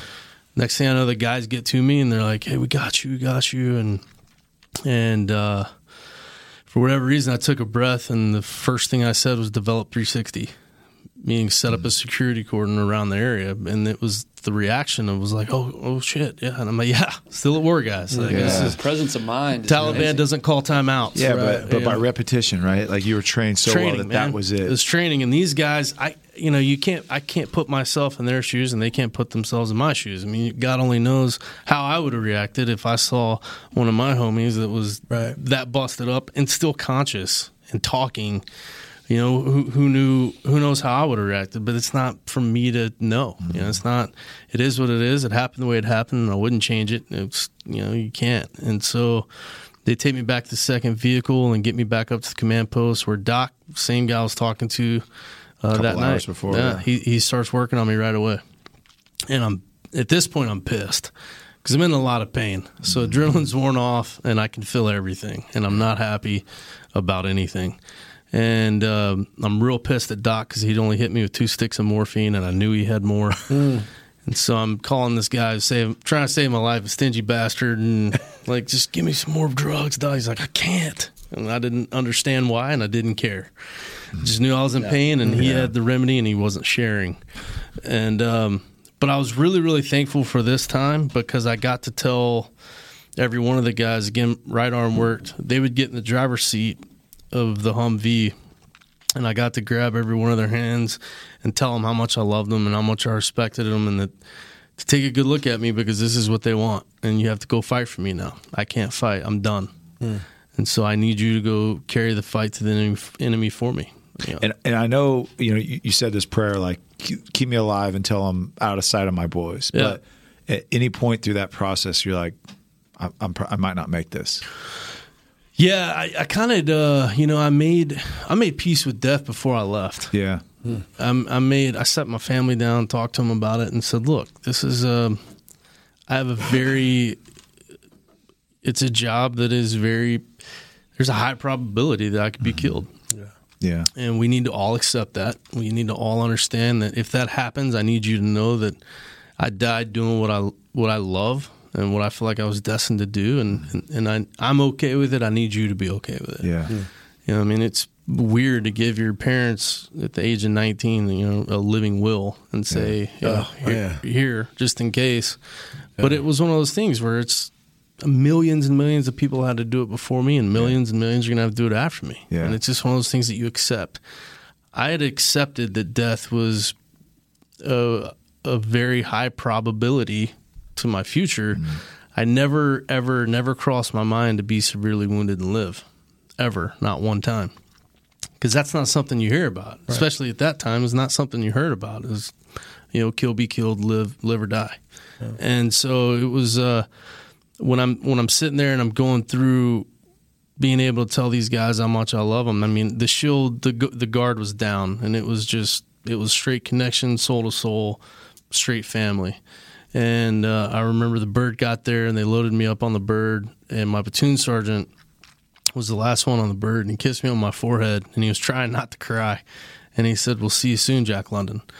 And he called me Jack London because my first generation Marine was Jack London Schick, second generation is Jack London Schick Jr., and clearly he didn't think Jake was a cool name because he always called me Jack London. And but I knew he was lying to me, because he kissed me on my forehead and he was trying not to cry, and I remember that, like, that gave me a little bit of adrenaline, and I was like, okay, we'll see. And bird takes off, and I got the attention of one of the litter crew, and the guy comes up to me, and I'm not wearing a headset in the back of the bird, and these medevacs, these Blackhawks, if you don't have a headset on, I mean, it's hard to hear anything. And I remember I yelled in his left ear, "How long?" And I remember after I yelled that, I immediately regretted it because I felt life leave my body. Like, I knew I was dying, and I shouldn't have done it. I should have conserved my energy, and I remember when I did that, and I felt it, and I knew, okay, it's a matter of time. And he radioed up front to the captain and asked him how long, and he got back down and he yelled in my right ear, 12 mics, or 12 minutes. And I immediately talked to God again. This is no shit. I immediately talked to God again. I said, hey, big man, I'm going to have to renege on the original verbal agreement because I'm fairly certain I can do 12 more minutes. And clearly granted me that because I'm talking to you guys. Yeah. But we landed in Balad, which was a field hospital right near Baghdad, and they pulled me off the bird. I mean, they're working on me before we even get in the tent. And it was, I was pissed because it was like, okay, I need you to give me more drugs before you start poking and prodding and all that on me again. And they kept asking me name, rank, social, name, rank, social, name, rank, social, just trying to get me to stay alert. Yeah. And I remember just every time they asked me, it just pissed me off more. Yeah, I already told you. Yeah, and it's tattooed on my ribs, okay? Yeah. It's because most grunts, we have what's called your meat tags. Just in case something happens, you can't be identified, they'll be able to read it's on your rib cage. And so I remember, because it's like if you slam your finger in the door and someone's like, are you okay? Are you okay? Are you okay? Yeah. And every time they ask, for whatever reason, the pain goes up. Yeah. Right. So finally I was like, well, I'm going to show you. It's tattooed right here. I'm done talking. Like, I'm going to show you people trying to save my life, and we got in the tent, and I remember the doc, there was a surgeon sewing up my face, sewing up my chin and my cheeks, and I remember he said, oops, and Oh, jeez. if I'm lying, I'm dying. And I looked up, and I said, what do you mean, oops, doc? And he said, hey, sorry, Marine, messed up on your stitches, going to have to start again. Well, I had a sheet at this point up to my neck, like just a white sheet. And I said, hey, doc, I don't know if you've seen me from the neck down, but I'm fairly certain the scratches on my face are the least of our worries right now. And he gave this little, as soon as I said it, like I don't know if he had heard about me before I got there from the flight or from whatever, if he was talking to my guys back at Dulab, but he gave this little nod to the anesthetist, and that's the last thing I remember. Like, he gave this nod, like, please put this dude to sleep. Yeah. And that was the last thing I remember until Nurse Jax woke me up. And I'll never, ever forget her. And she woke me up, and she said, hey, Marine, I'm sorry to tell you this. We had to take your right foot. And so I'm immediately looking, like I'm visualizing back at Dulab, and I'm like, okay, the right foot was the only thing that looked normal. And then I was like, okay, well, shit, they took the wrong foot. I guess it's good enough for government work. They had a 50-50 shot. Yeah, you said your left foot was Right. spun around. So I immediately think, it took the long day just got longer. Like, took the wrong foot.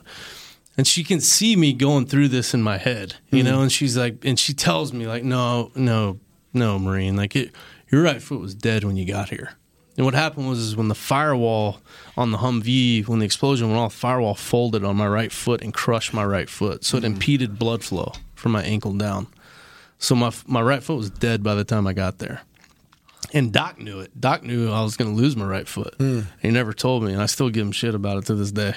I'm like, hey, dude, why didn't you tell me that I was going to, come out of surgery and with minus a limb? Right. And he was like, well, Jake, I didn't feel like it was really appropriate at the time because I didn't know. Because everything here was appropriate, right? I didn't know if you were going to bleed out. And I didn't know, I didn't want the last thing for me to tell you is, by the way, you're going to lose your right leg. Yeah.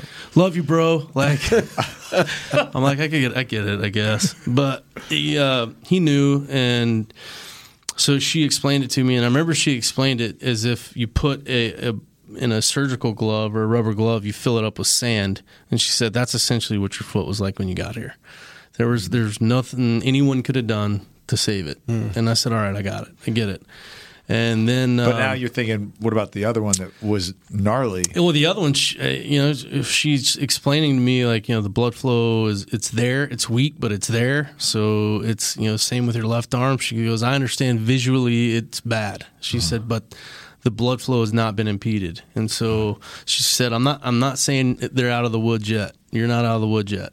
And she said, so don't get too excited, but it looks like, there's a shot. I said, okay, roger that. And then I had to call. She asked me if I wanted to call my family.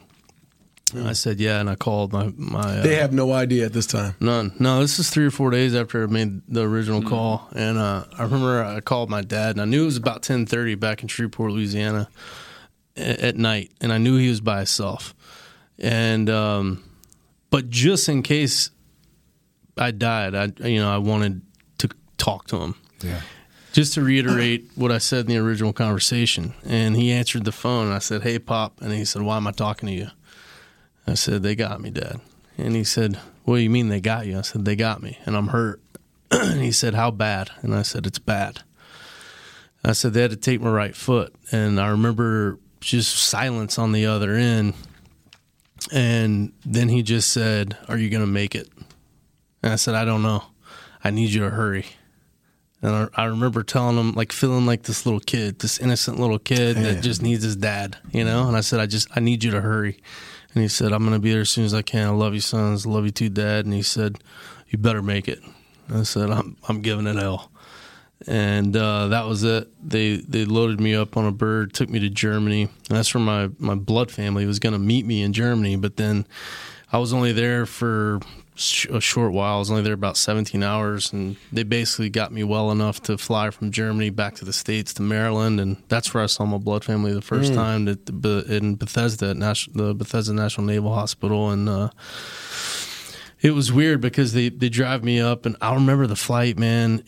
Not only the flight from Iraq to Germany, like every bump was like getting blown up all over again. Every little bit of turbulence was like, it was horrible. I threw up twice. I threw up pure morphine twice, and it was just call it the pain tube. You know, the guys that get hurt enough to get on these flights. And I remember on one of the flights, there was this guy. They stack you up. I remember we were stacked. Wait a minute. How many people are on this? There's a lot, dude. 04. Is it like a flying hospital, or what is it like? Essentially, so it's basically one of these transporter birds that is basically gutted, and they just put gurneys all throughout them. So they're basically these gurneys that they put you in a rack, and they're stacked. You're 3 high and 4 wide, and so you have 6 people in the middle. You have 6 warriors in the middle, 1 on either and 3 on either side of the bird, all the way down the plane. And I remember where I was, and there was this guy above me that was, just carrying on, man. It was just like, and then moaning and groaning. It wasn't just pissing me off; like it was pissing everybody off. And finally, I remember I was like. I was like, "Shut the hell up!" Like, we're all hurting, and everybody was like, "Yeah, shut up!" and he shut up, and I was just remember thinking, like, it goes back to the name rank social, like, no one needs help being in pain. Okay, so shut up. Yeah, right. Shut up. We all hurt. Shut up. Right. So the severity, what would you say, like the severity? Were you like on the higher end? Yeah, of that's injuries? why I was closer to the tail end of the birds. Okay. They for severity, I think you got to be able to pull you off faster if they need to. Okay. And so it was. It was bad, man. There were some gnarly injuries and guys that were really, really hurt bad, and not everybody was conscious. And we lost. I think we lost a couple of people on the flight. Yeah, and it was. Wow.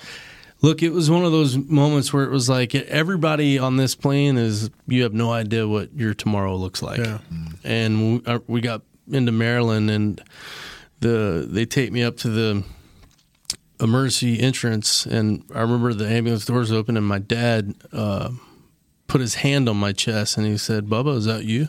Because at this point, my left eye's almost swollen shut at this point because of the swelling in my head, and I was black and blue, and I'm sure I smelled amazing.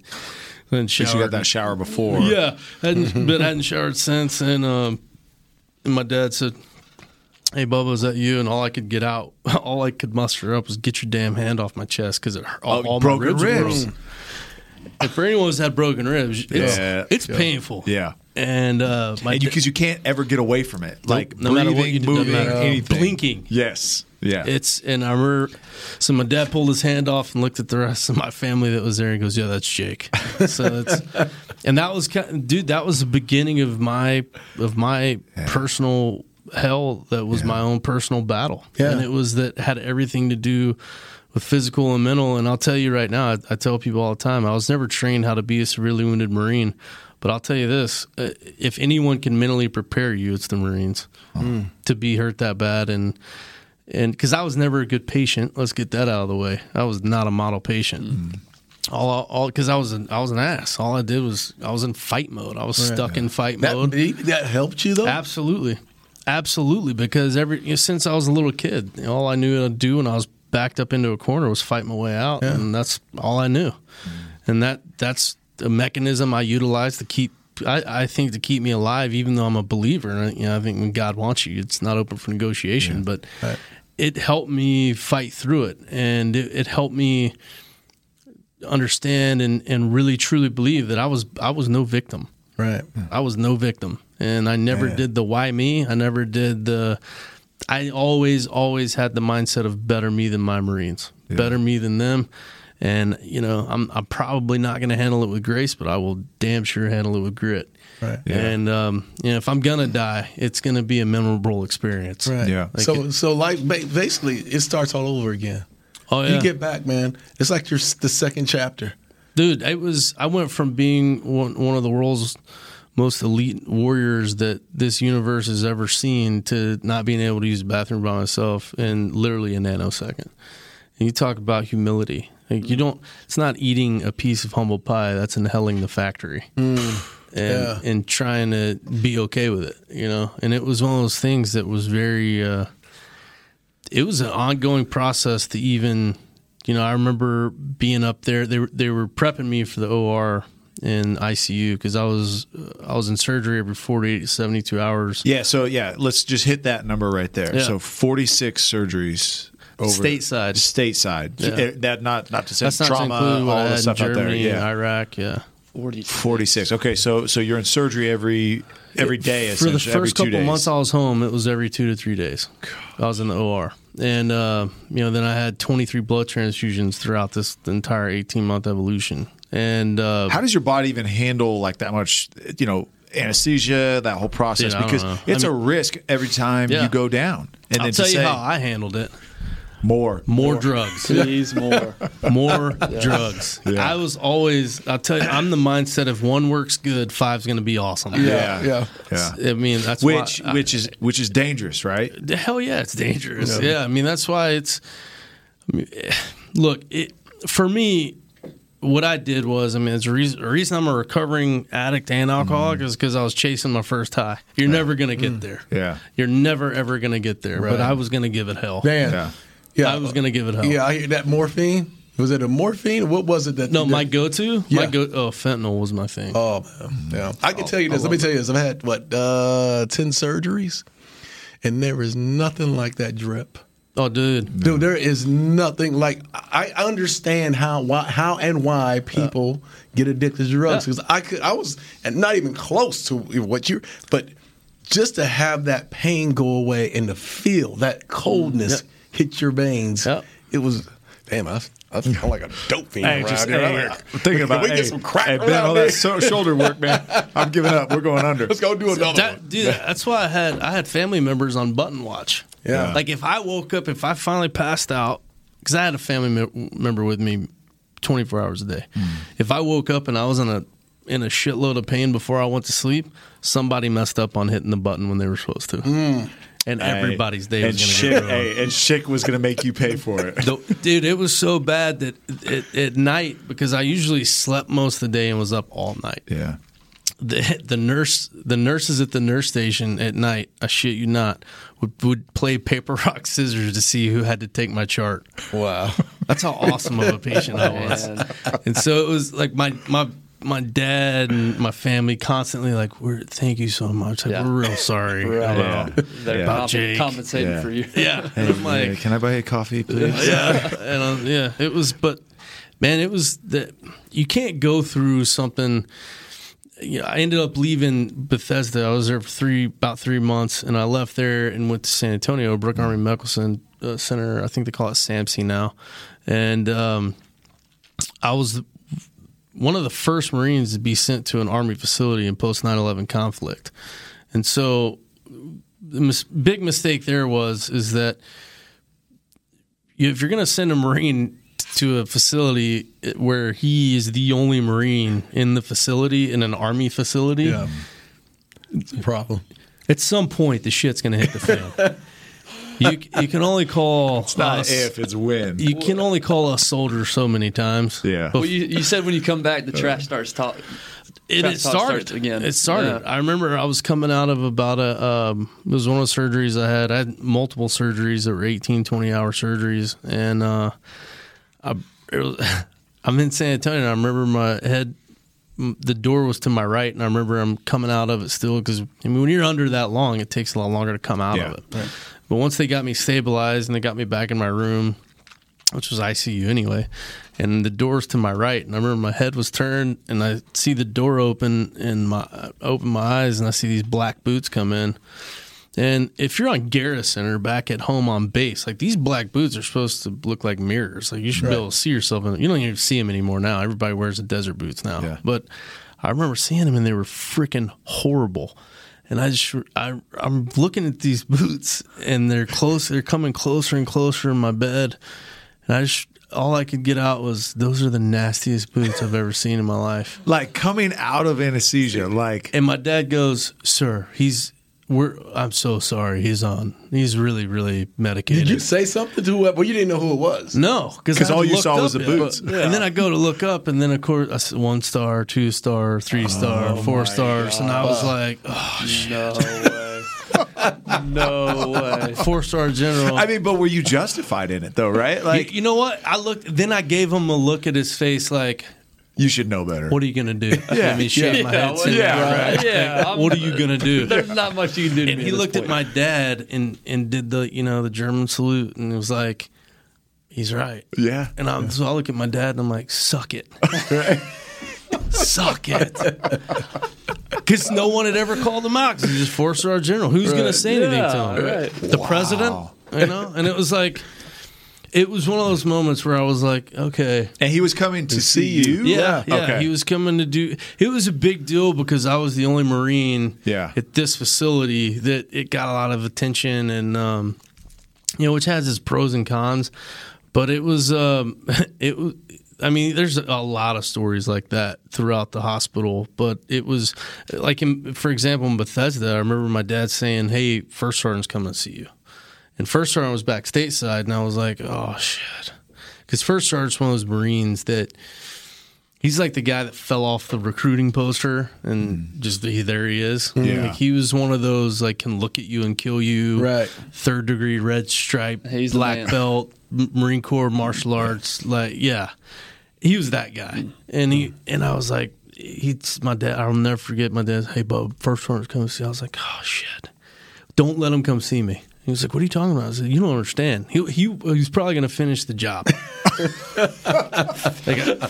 the job. I'm like, "Dad, you don't understand. He's probably pissed off that I didn't die like a proper gladiator should." Or like, wow. He's like, "Oh no, Bo," and I'm like, "You don't know. You don't You're know. a banker. You're a freaking banker."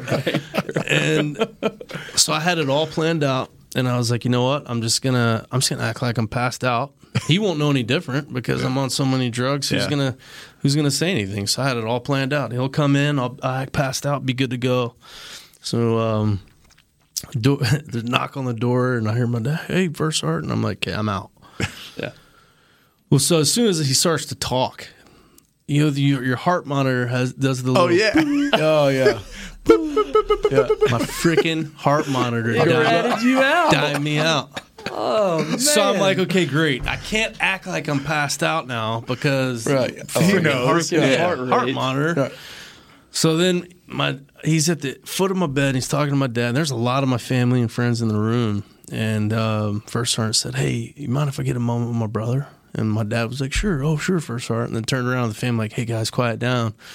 And first sergeant was like, "Yeah, I'm going to need all y'all get the F out." To my father. And I was like, "Don't get out. Don't get out of the room. Don't leave me with We him. need witnesses. Don't get out of the room." At least say goodbye before you leave. And of course, my dad was like, "Hey, we got to get out. Let's go." And I was like, "God damn it, don't get out." But he comes up. So this is what happened. Family gets out of the room. Of course, my dad shuts the door. And first sergeant comes over to the right side of my bed, and I remember he puts his hand out as if to like pick me up off the ground. Like if someone's going to pick you up, they put their hand out. Mm-hmm. And we clasp hands, and he puts the back of my hand on his heart and the back of his hand on my heart. And he leans down, and he puts his forehead against my forehead, and he doesn't say a word and sits there for like 3 minutes. Gets done, sits up, touches the left side of my face, and leaves. And it was the most powerful conversation I've ever had, and not one word was spoken. That is being tribal. Yes. Wow. Very few people will ever understand what it takes to get to that relationship with another human being where not one word is spoken, yet everything is said. And had never met him. No, and I knew him, and it was one of those things where I knew. I mean, he had knocked me out probably 50 times. Okay, so you guys. Okay, But this was the guy that was, the quintessential hard ass Marine that you hear all the stories about. This was this guy, and to show that moment of vulnerability and in that the human side, it was a huge thing. And when he walked out, he opened the door, and apparently when he got in the hall, he got emotional. Well, as soon as he turned his back to me and got into the hall to go to the door, I got emotional because it was one of those moments that you just can't. You can't put a price on. And so my dad walks in the room, and he said, "Hey, First Sergeant," as soon as he came out, just sees me emotional. I think he was going to tell me, what happened. First Sergeant came in and the hallway and got upset and looks at me and sees me, and he just shakes his head. He looks right at me and just goes, "You Marines are weird." Yeah. Oh, wow.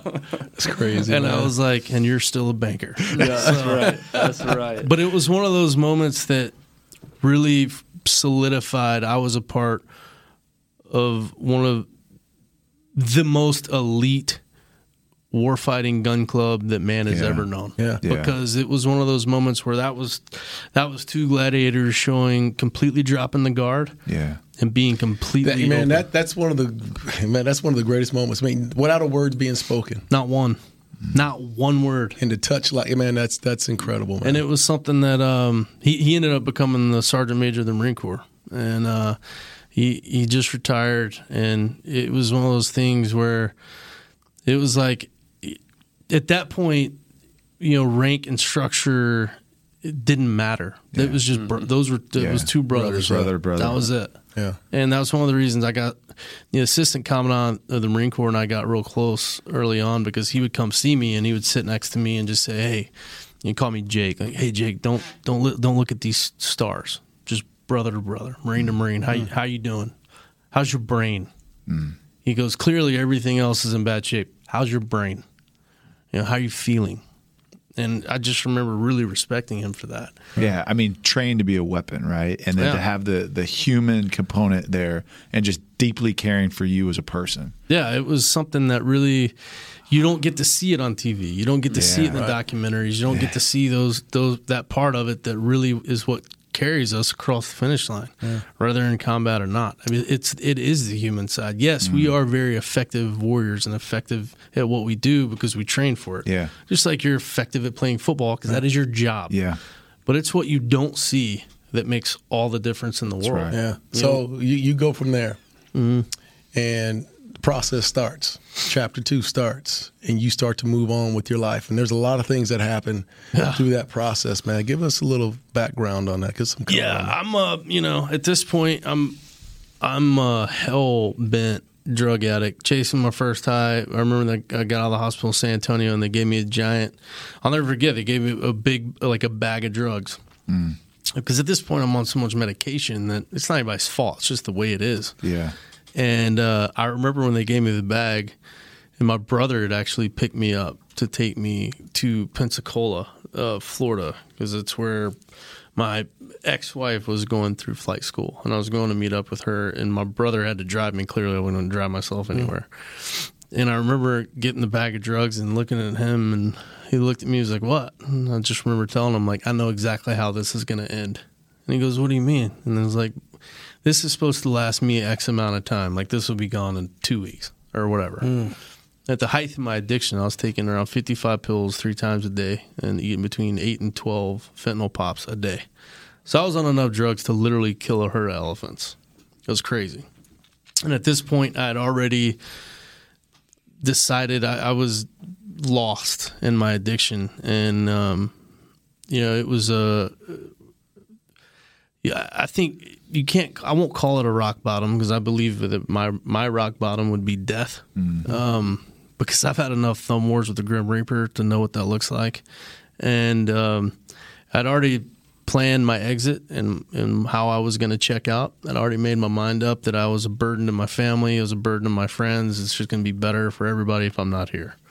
And I got a phone call from one of the dads of Marine that I fought with, and he said, "Hey, Jake, we lost Will, and we lost Will to his own doing." And it really, really hit me hard, and it just changed the course of my life, because I knew that I can't, if I check out right now, my unit we won't survive that. We're too tight knit. There's no way we'll survive it. And decided that night that, okay, I'm going to get my shit together, and I'm going to change everything. I'm going to change all of it.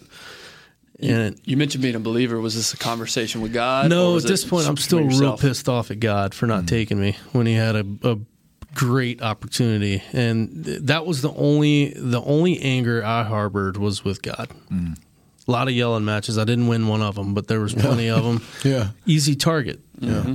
Easy target. Yeah. And who else was I going to be mad at? There was no one else for me to be mad at. No one begged me to be in that. I volunteered to be in that position.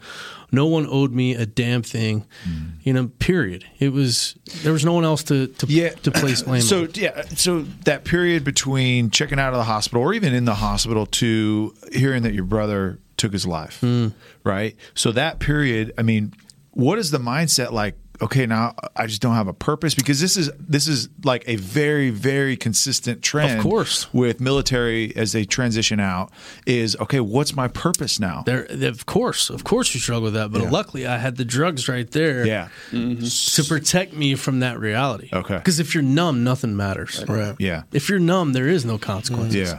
And so I was just chasing that first high, and I suck at half-assing anything, right? Good or You're bad. an extremist anyway. Yeah. Good or bad, it's a hell of a show. Yeah. And that's just the way it always was. And when my CO in Pensacola tells me, "Hey Jake, what can we do for you?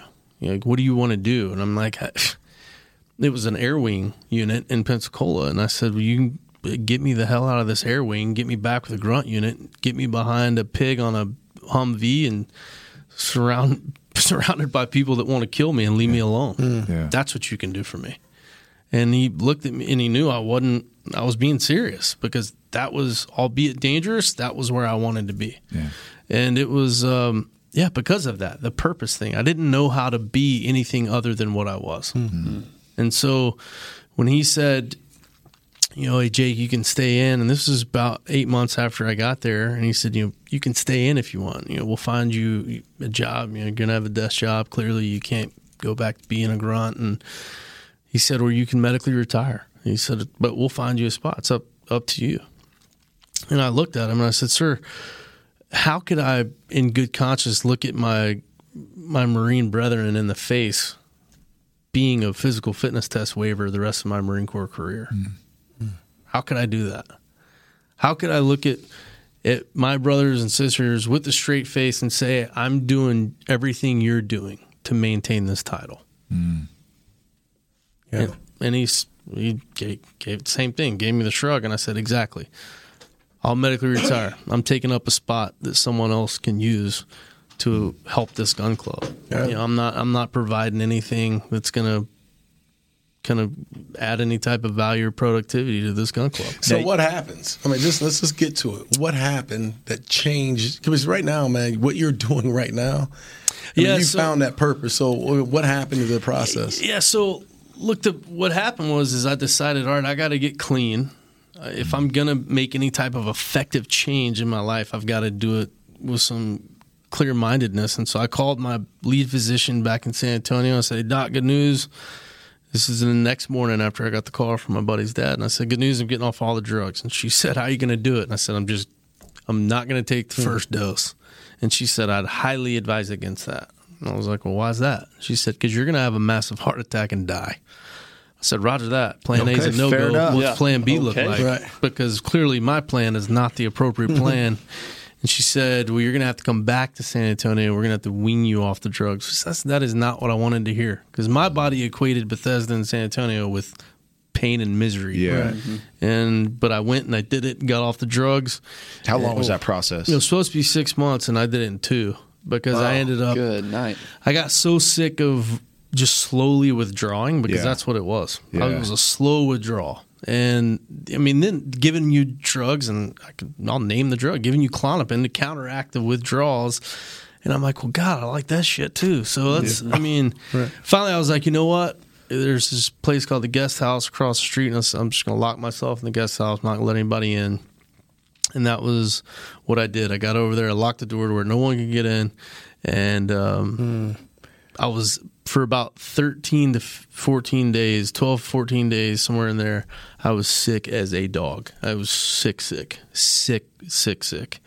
And I've never been that sick in my life. Before that or since that, I've never been that sick. And on top of that, now you're feeling again, right? Oh, dude, it's my whole world's upside down during this evolution, and it's the only time I ever told God, "All right, that's it. I'm ready when you are." And that was the only time I really, and I just got more sick as if God to say, like, well, not done yet. Yeah, you're sorry, but sorry, I'm not sorry. I want to make sure that you remember this. Yeah. And that was it, man. After that, like 13th, 14th day, I took a shower, and it was like nothing ever happened. No way. No, you just walked out like that? That was it. I didn't. At the time, I'm still, learning to walk, still healing. Yeah. But yeah, it was like. It was literally like I'd never done a drug, and I made my mind up right then. I will never, ever, ever do a drug again. That's it. So and I never, not since, but luckily alcohol is right there. So from a physical standpoint, like where you're at this point. Okay, so lost your right foot. Yeah, I didn't lose it. I know where it went. I mean, your right foot's no longer with you. It's not attached to. May it rest in peace. Okay, so there. How is your left leg healing at this point? Is so that where surgeries mostly focused on that? Most of surgeries, most operations were saving my left leg and my left arm. Okay. That's where the majority of the operations came from, because I was a guinea pig, actually, for a lot of these different operations because they didn't know what can we do to save these extremities.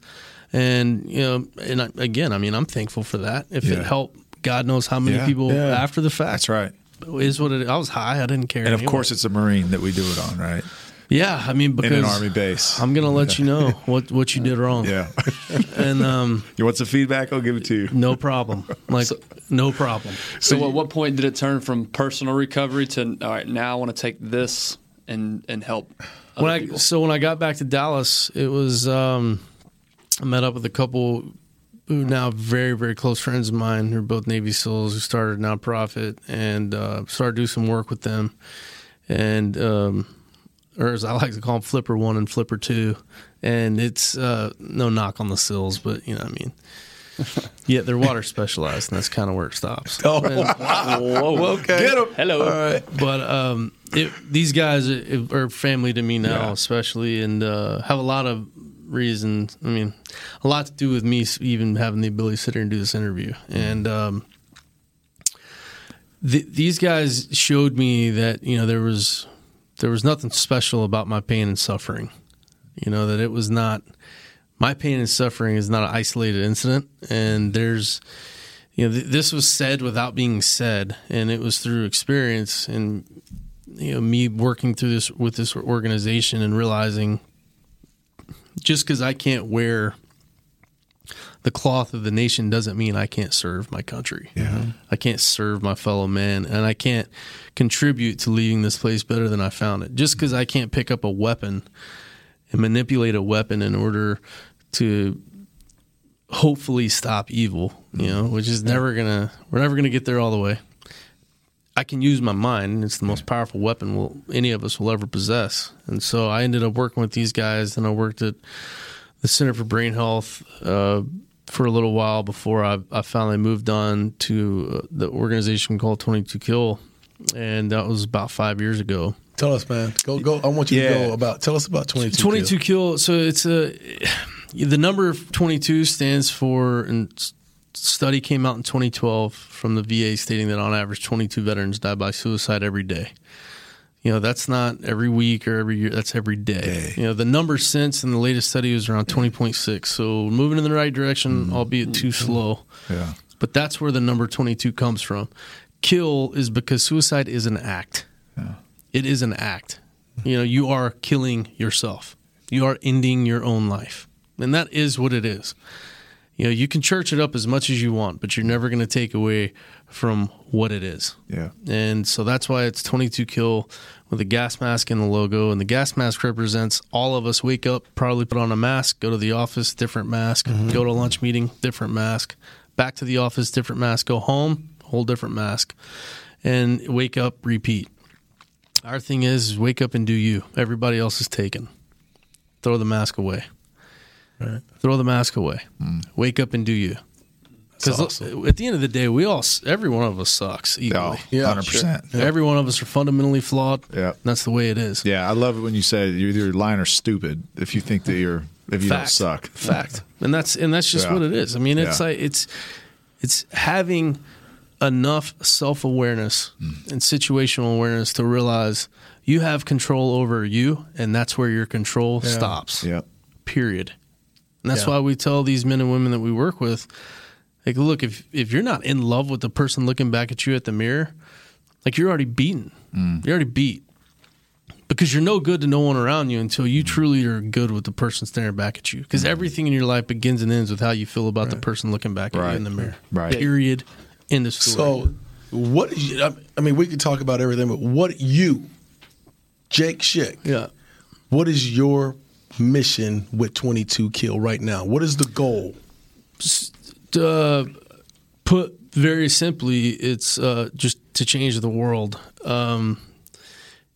Specifically speaking, when it comes to matters of the mind and matters of the soul, because it's, mind, body, spirit, it's all connected. And for me, if we can have the reason we work with warriors, first responders, law enforcement officers, and their families, you have to treat the family unit. Yeah. You just have to. Yeah. And it's vital. And I'll tell you very bluntly what the approach with the vision is that if we utilize this group of people as the tip of the spear for when it comes to mental wellness, odds are that there's going to be other groups, other people that gravitate towards that type of thought, that feeling, or finding victory in their vulnerability and refusing to be a hostage of their pride in order to get well and live well.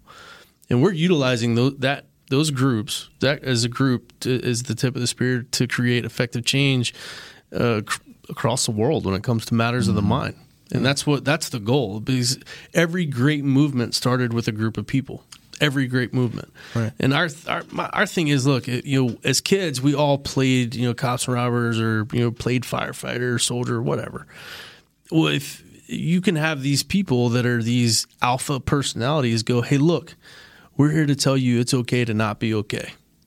That's 100% okay. And that post-traumatic stress is nothing more than a normal reaction to an otherwise abnormal situation. That's right.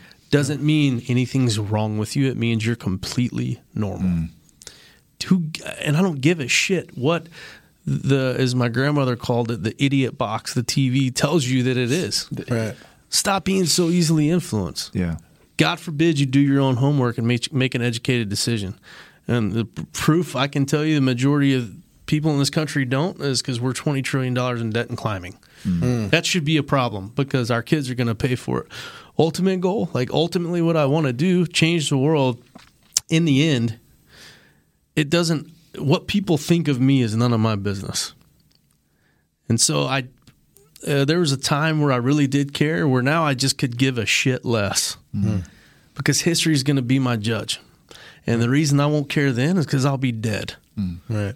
My ultimate goal is when I die, when my two sons are standing over my grave, I want them to look at each other with a little bit of panic and go, we have a lot of work to do. Dude, put the bar way up there. That's what I want to do. Yeah, man. That's my goal. If I can achieve that, nothing else matters. Right. Because just like when we're over there and we're fighting, look, freedom and glory and all of that stuff is great, okay? It's what makes books and movies. I was not worried about anything else than the guy to my left and my right. Everything else was secondary to that.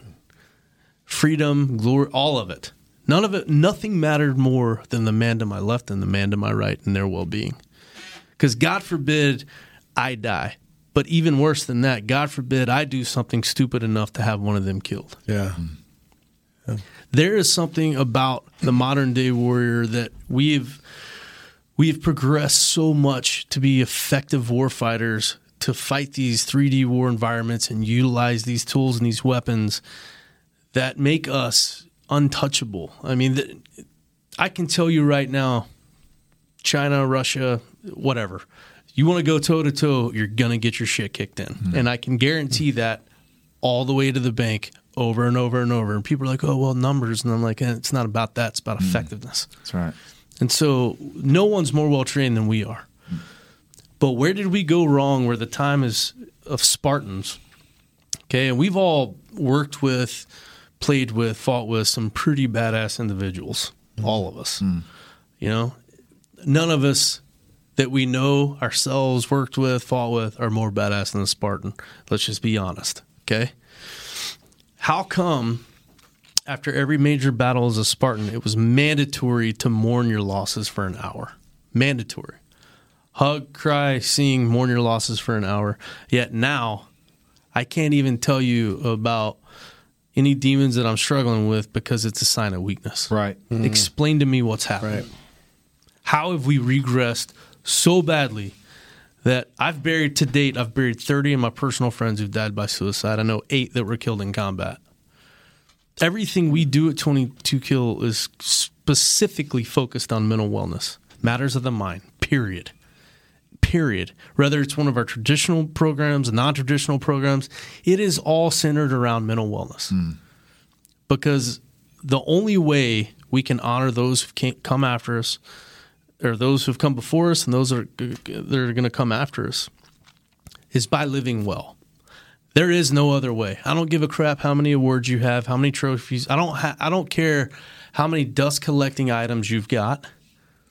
Unless you live well, and by that I mean you are able to feel joy the way it was intended to be felt. Yeah. If you don't have that ability, you need to do more soul work. Hey, you know where the joy comes from, man, and listening to the story? The joy is not about you. The joy is protecting your brothers. Seriously. Yeah. No, of course. That's where the joy is. The joy is not like, well, I got this award, I got this. The joy is that, man, I took it to save my boys. Yeah. That's the joy. Absolutely. Yes. And that's why when people ask me, hey, Jake, knowing what you know now, same outcomes, same operations, the same everything, would you do it again? Absolutely, unequivocally, 100% yes. Zero hesitation, answers yes every single time for that reason. For that reason, and because I believe that everyone in this room is worth fighting, bleeding, and dying for. Yeah. My uncle believed it. My grandfather believed it. Millions of people that came before me believed it. And when I signed on that dotted line, that meant this is a check payable up to and including my life. Who the hell am I to say, hell no, I wouldn't do it again. That sucked. No shit, it sucked. But I've got to do some amazing things. I've got to experience. Yeah. Yes, you have. I mean, it's one of those things where there's dumb. I would say dumb. I mean, it's traditional. There's a saying in the Marine Corps: "Pain's temporary, glory's forever, and chicks stick scars." And so, but it is, to a degree, it is the warrior ethos that we all carry, because every one of us is a warrior in our own right. Doesn't mean you have to carry a weapon and send lead down range. Every one of us is a warrior by our own right. That's why most people talk about, like, oh man, because I do so much public speaking. You know, we do public speaking. Well, I couldn't do public speaking facing all those people. I'd be scared to death. I'm like, of course you're supposed to be scared to death. It's in your DNA. Well, what are you talking about? Because back in the day, do it anyway. I'm talking like pre-will. If you had your back to a bunch of people and you're facing a bunch of people, your odds are you're about to die, really. You're supposed to be nervous. That's the point. Yeah. It's feeling that emotion and doing it anyway. Love that. That's what separates the doers from the non-doers, or the keyboard warriors. It's really easy to be tough behind a keyboard. Yeah. You know, It's real easy. I mean, there's tons of takeaways from this, and what you just said is probably my biggest takeaway is you were scared many, many, many, many times, but you did it anyway. That's it. And I tell guys all the time, and by guys I mean men and women, you do not have to placate the societal expectation in order to achieve greatness. You do not have to abide by everyone else's left and right lateral limits in order to achieve your goals. Stop being fed that crap. Stop. Find conviction in who you are and go do what you do.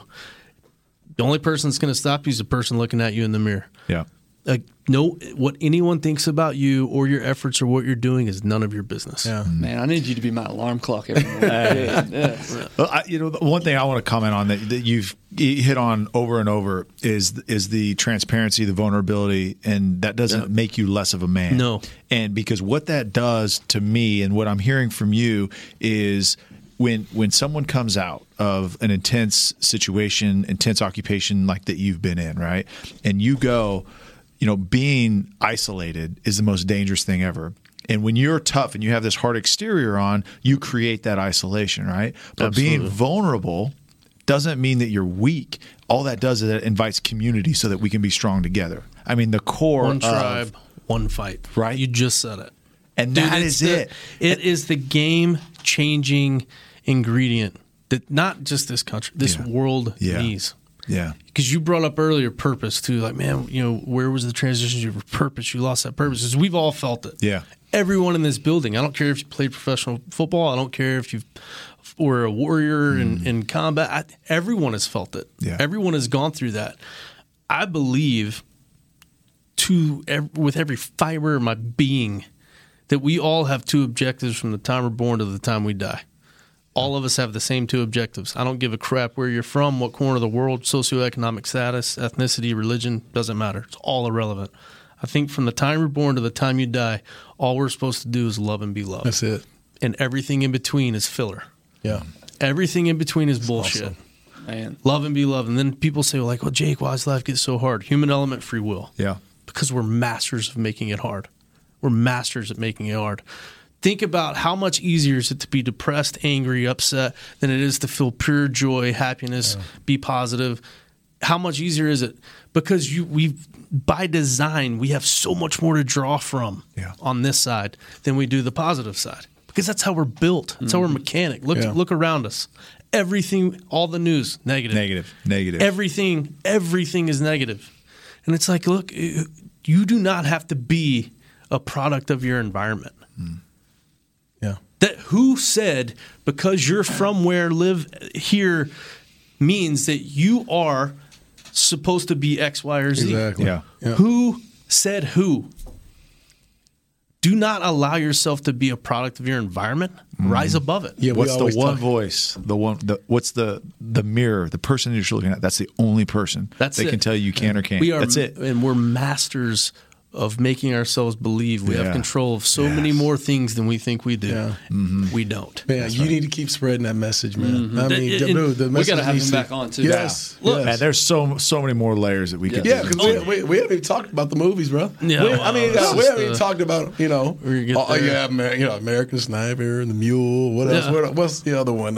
Stars Born. Stars. Don't forget the Stars Born. So you're a movie star. Listen. Hell I think a move. I think that's probably a drastic.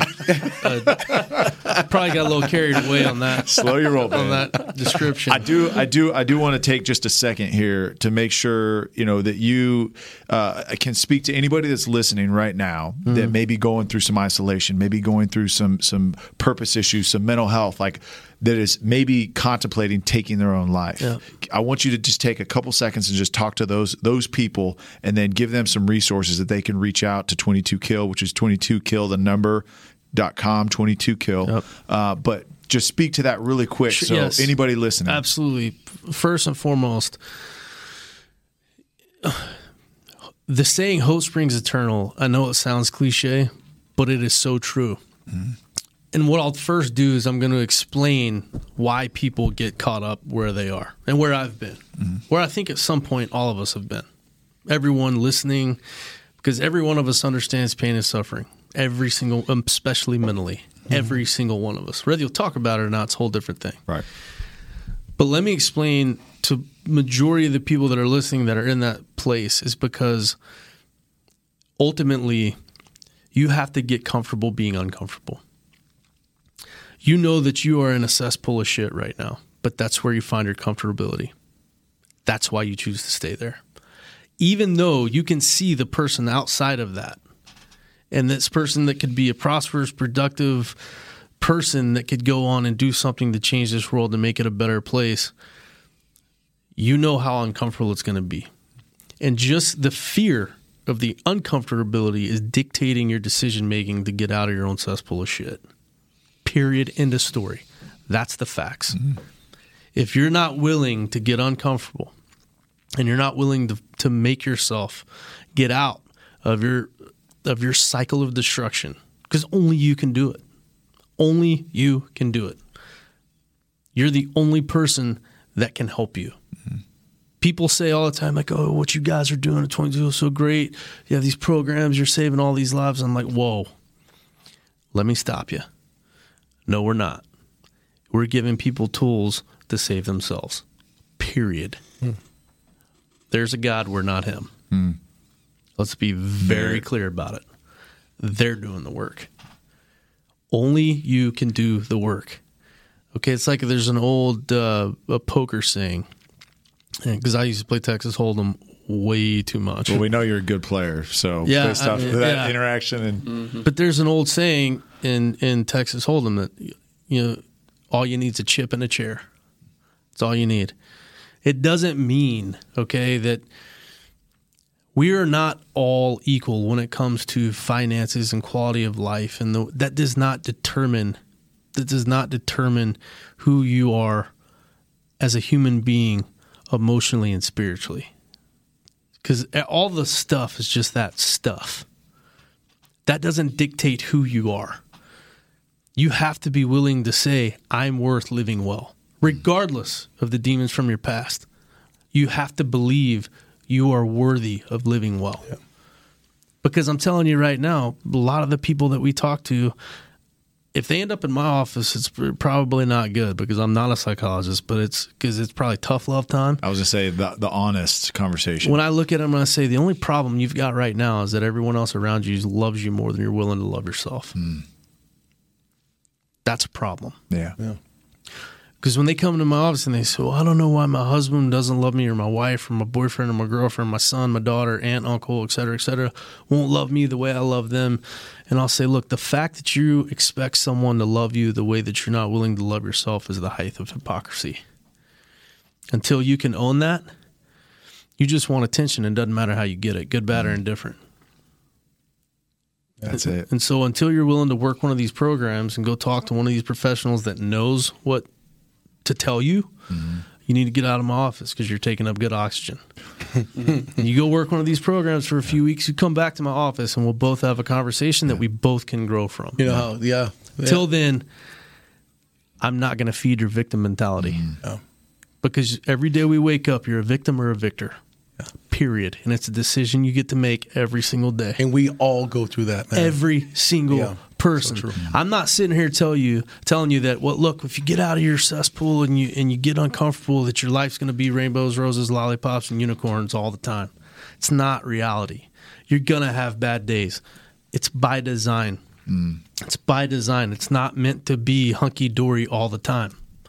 Because very few of us grow when everything's awesome. Yeah. So true. That's right. Very few of us. Well, man, hey, it was a hell of a show, bro. Holy smokes, and look, man. we ain't done with you, so don't act like you can go somewhere. I know how to find you. Yeah, no, I know how to find you. Especially, and you're speaking at our retreat, the ESRP retreat. No doubt. Tyler will pay you. I was going to say, there may or may not be an agent you have to go through on that. But Jake, man, we really appreciate it, man. No, Again, we're going to bro. have you back on the show, because there's so much more to go through with you, man. But again, Jake Schick. Jake, where can we find you? Look, you can... I heard you're a social media guru, and you spend most of your time living through Instagram, Snapchatting quite a bit, and the IG life, TikTok. I mentally killed everyone in this room just now. right between the eyes, every single one of you. I hate social media. Oh, brother. Hey, here, don't try and find soul food on social media.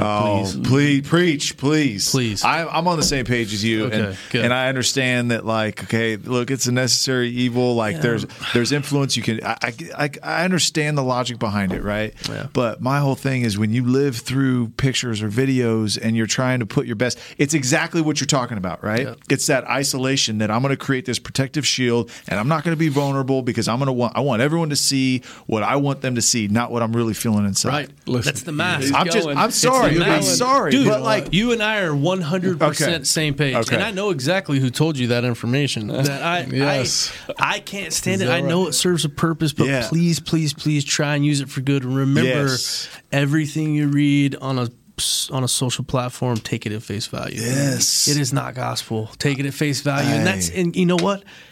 Odds are that's not their life all the time. True. No. So Okay? true. So having said that, are you at Jake Schick?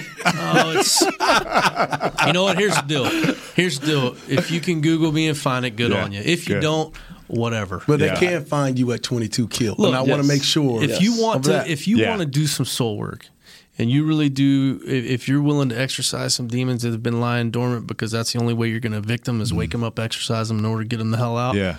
Go to 22kill.com. Okay. Absolutely. Because if you're following someone on social media in order to save your soul, you start again. Yeah.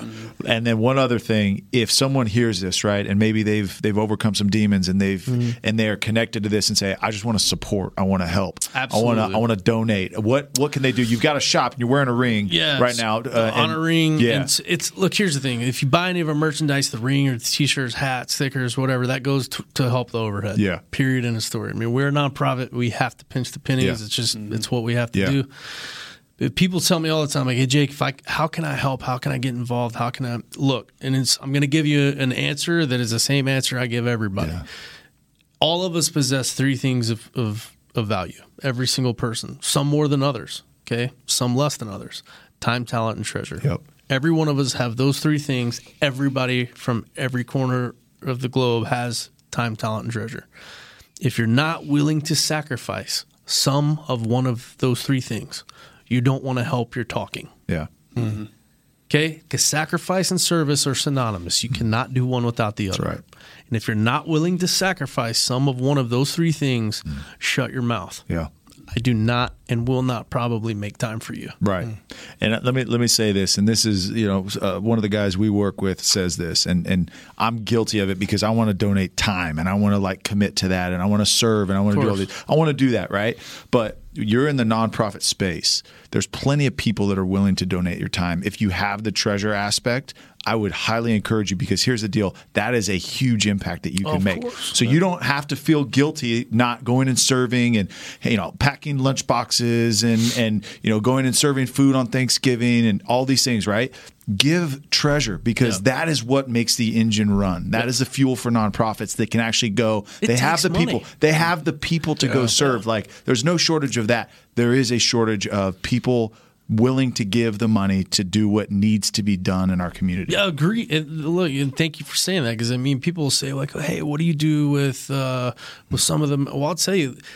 Why don't these guys, men and women, just go to the VA? And I'm like, look, we get referrals from the VA because the VA is already overworked, understaffed. Yeah. It's just the way it is. The VA and the government knows they need the non-governmental agencies. They need the nonprofits in order to pick up where they can't. And that's just, it's okay. Yeah. It's not a bad thing. All right. Not all VAs are bad.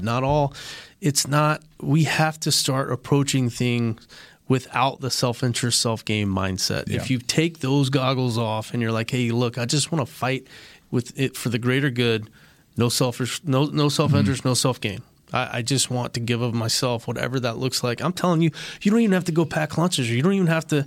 I'm telling you this, if you want to serve, you want to help fight the greater good, and you want to leave this place better than you found it, you want to set an example for your kids, honestly, what a real man or a real woman looks like, wake up and unapologetically do you. Unapologetically be yourself, knowing that it's you are who you are because that is how you were made. And let them know that it is okay for them to be them, and that what anyone else thinks about you doesn't matter. Wake up and go out of your way in order to live well. Yeah. Hey, Drop the mic. Right there. Yeah. Unapologetically be you. Yeah. Because that's all you can control. Yeah. I love it. No one else can define who you are. I love it. That's what I always love. I love speaking whether I'm speaking to 400 Roughnecks at Exxon or I'm speaking to a football team. Like I love being able to see the mindset shift. Yeah. Because I get to walk in and see this change in mentality. Because I can sit there and tell them, like, hey, just because I love you, just because I'll sit here and look at you and tell you I love you, that does not mean I will not fight you. Like, do not make that mistake. Doesn't take away from me being a man or me, being a warrior or me. Look, if you're going to love, do it all the way. Yeah. Love hard. Do man. it unconditionally, knowing you're going to get hurt. At some point, you're going to get hurt and be okay with it. Accept the is. And that's what we're all after. And people say, yo, what are you after? I just need people to get to where they can accept the is. It is what it is, and you have no control over it. I love it. Well, Jake Schick, ladies and gentlemen, and thank you again for tuning in to the Darren Woodson Show. We'll get back with Jake and some more. And I know we have anything else, Tyler, on hand? Yeah. So again, we're gonna dig back into this because there's a lot to process here. I mean, there's so much wisdom that came from this conversation, and there's a lot that we can actually do to dig into this and really understand exactly what was, because there was so much information. Like literally, we could go on for another 4 or 5 hours. Exactly. Easy, right?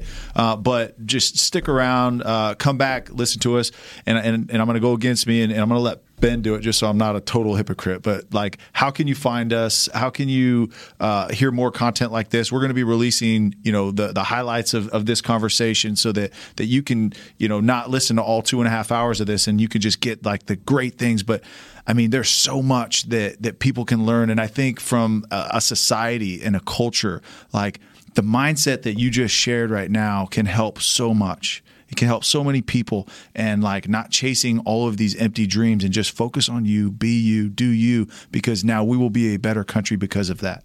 Yeah. On Instagram at Darren Woodson Show, YouTube we're The Darren Woodson Show, Facebook same thing. Subscribe, share with your friends. Let's make this thing big. So really it has nothing to do with Darren Woodson. It's the Darren Woodson Show. The Darren Woodson Show today, big fella. Hey, we did overlook that silky smooth, raspy voice over there from D Woody. Thanks again for tuning in.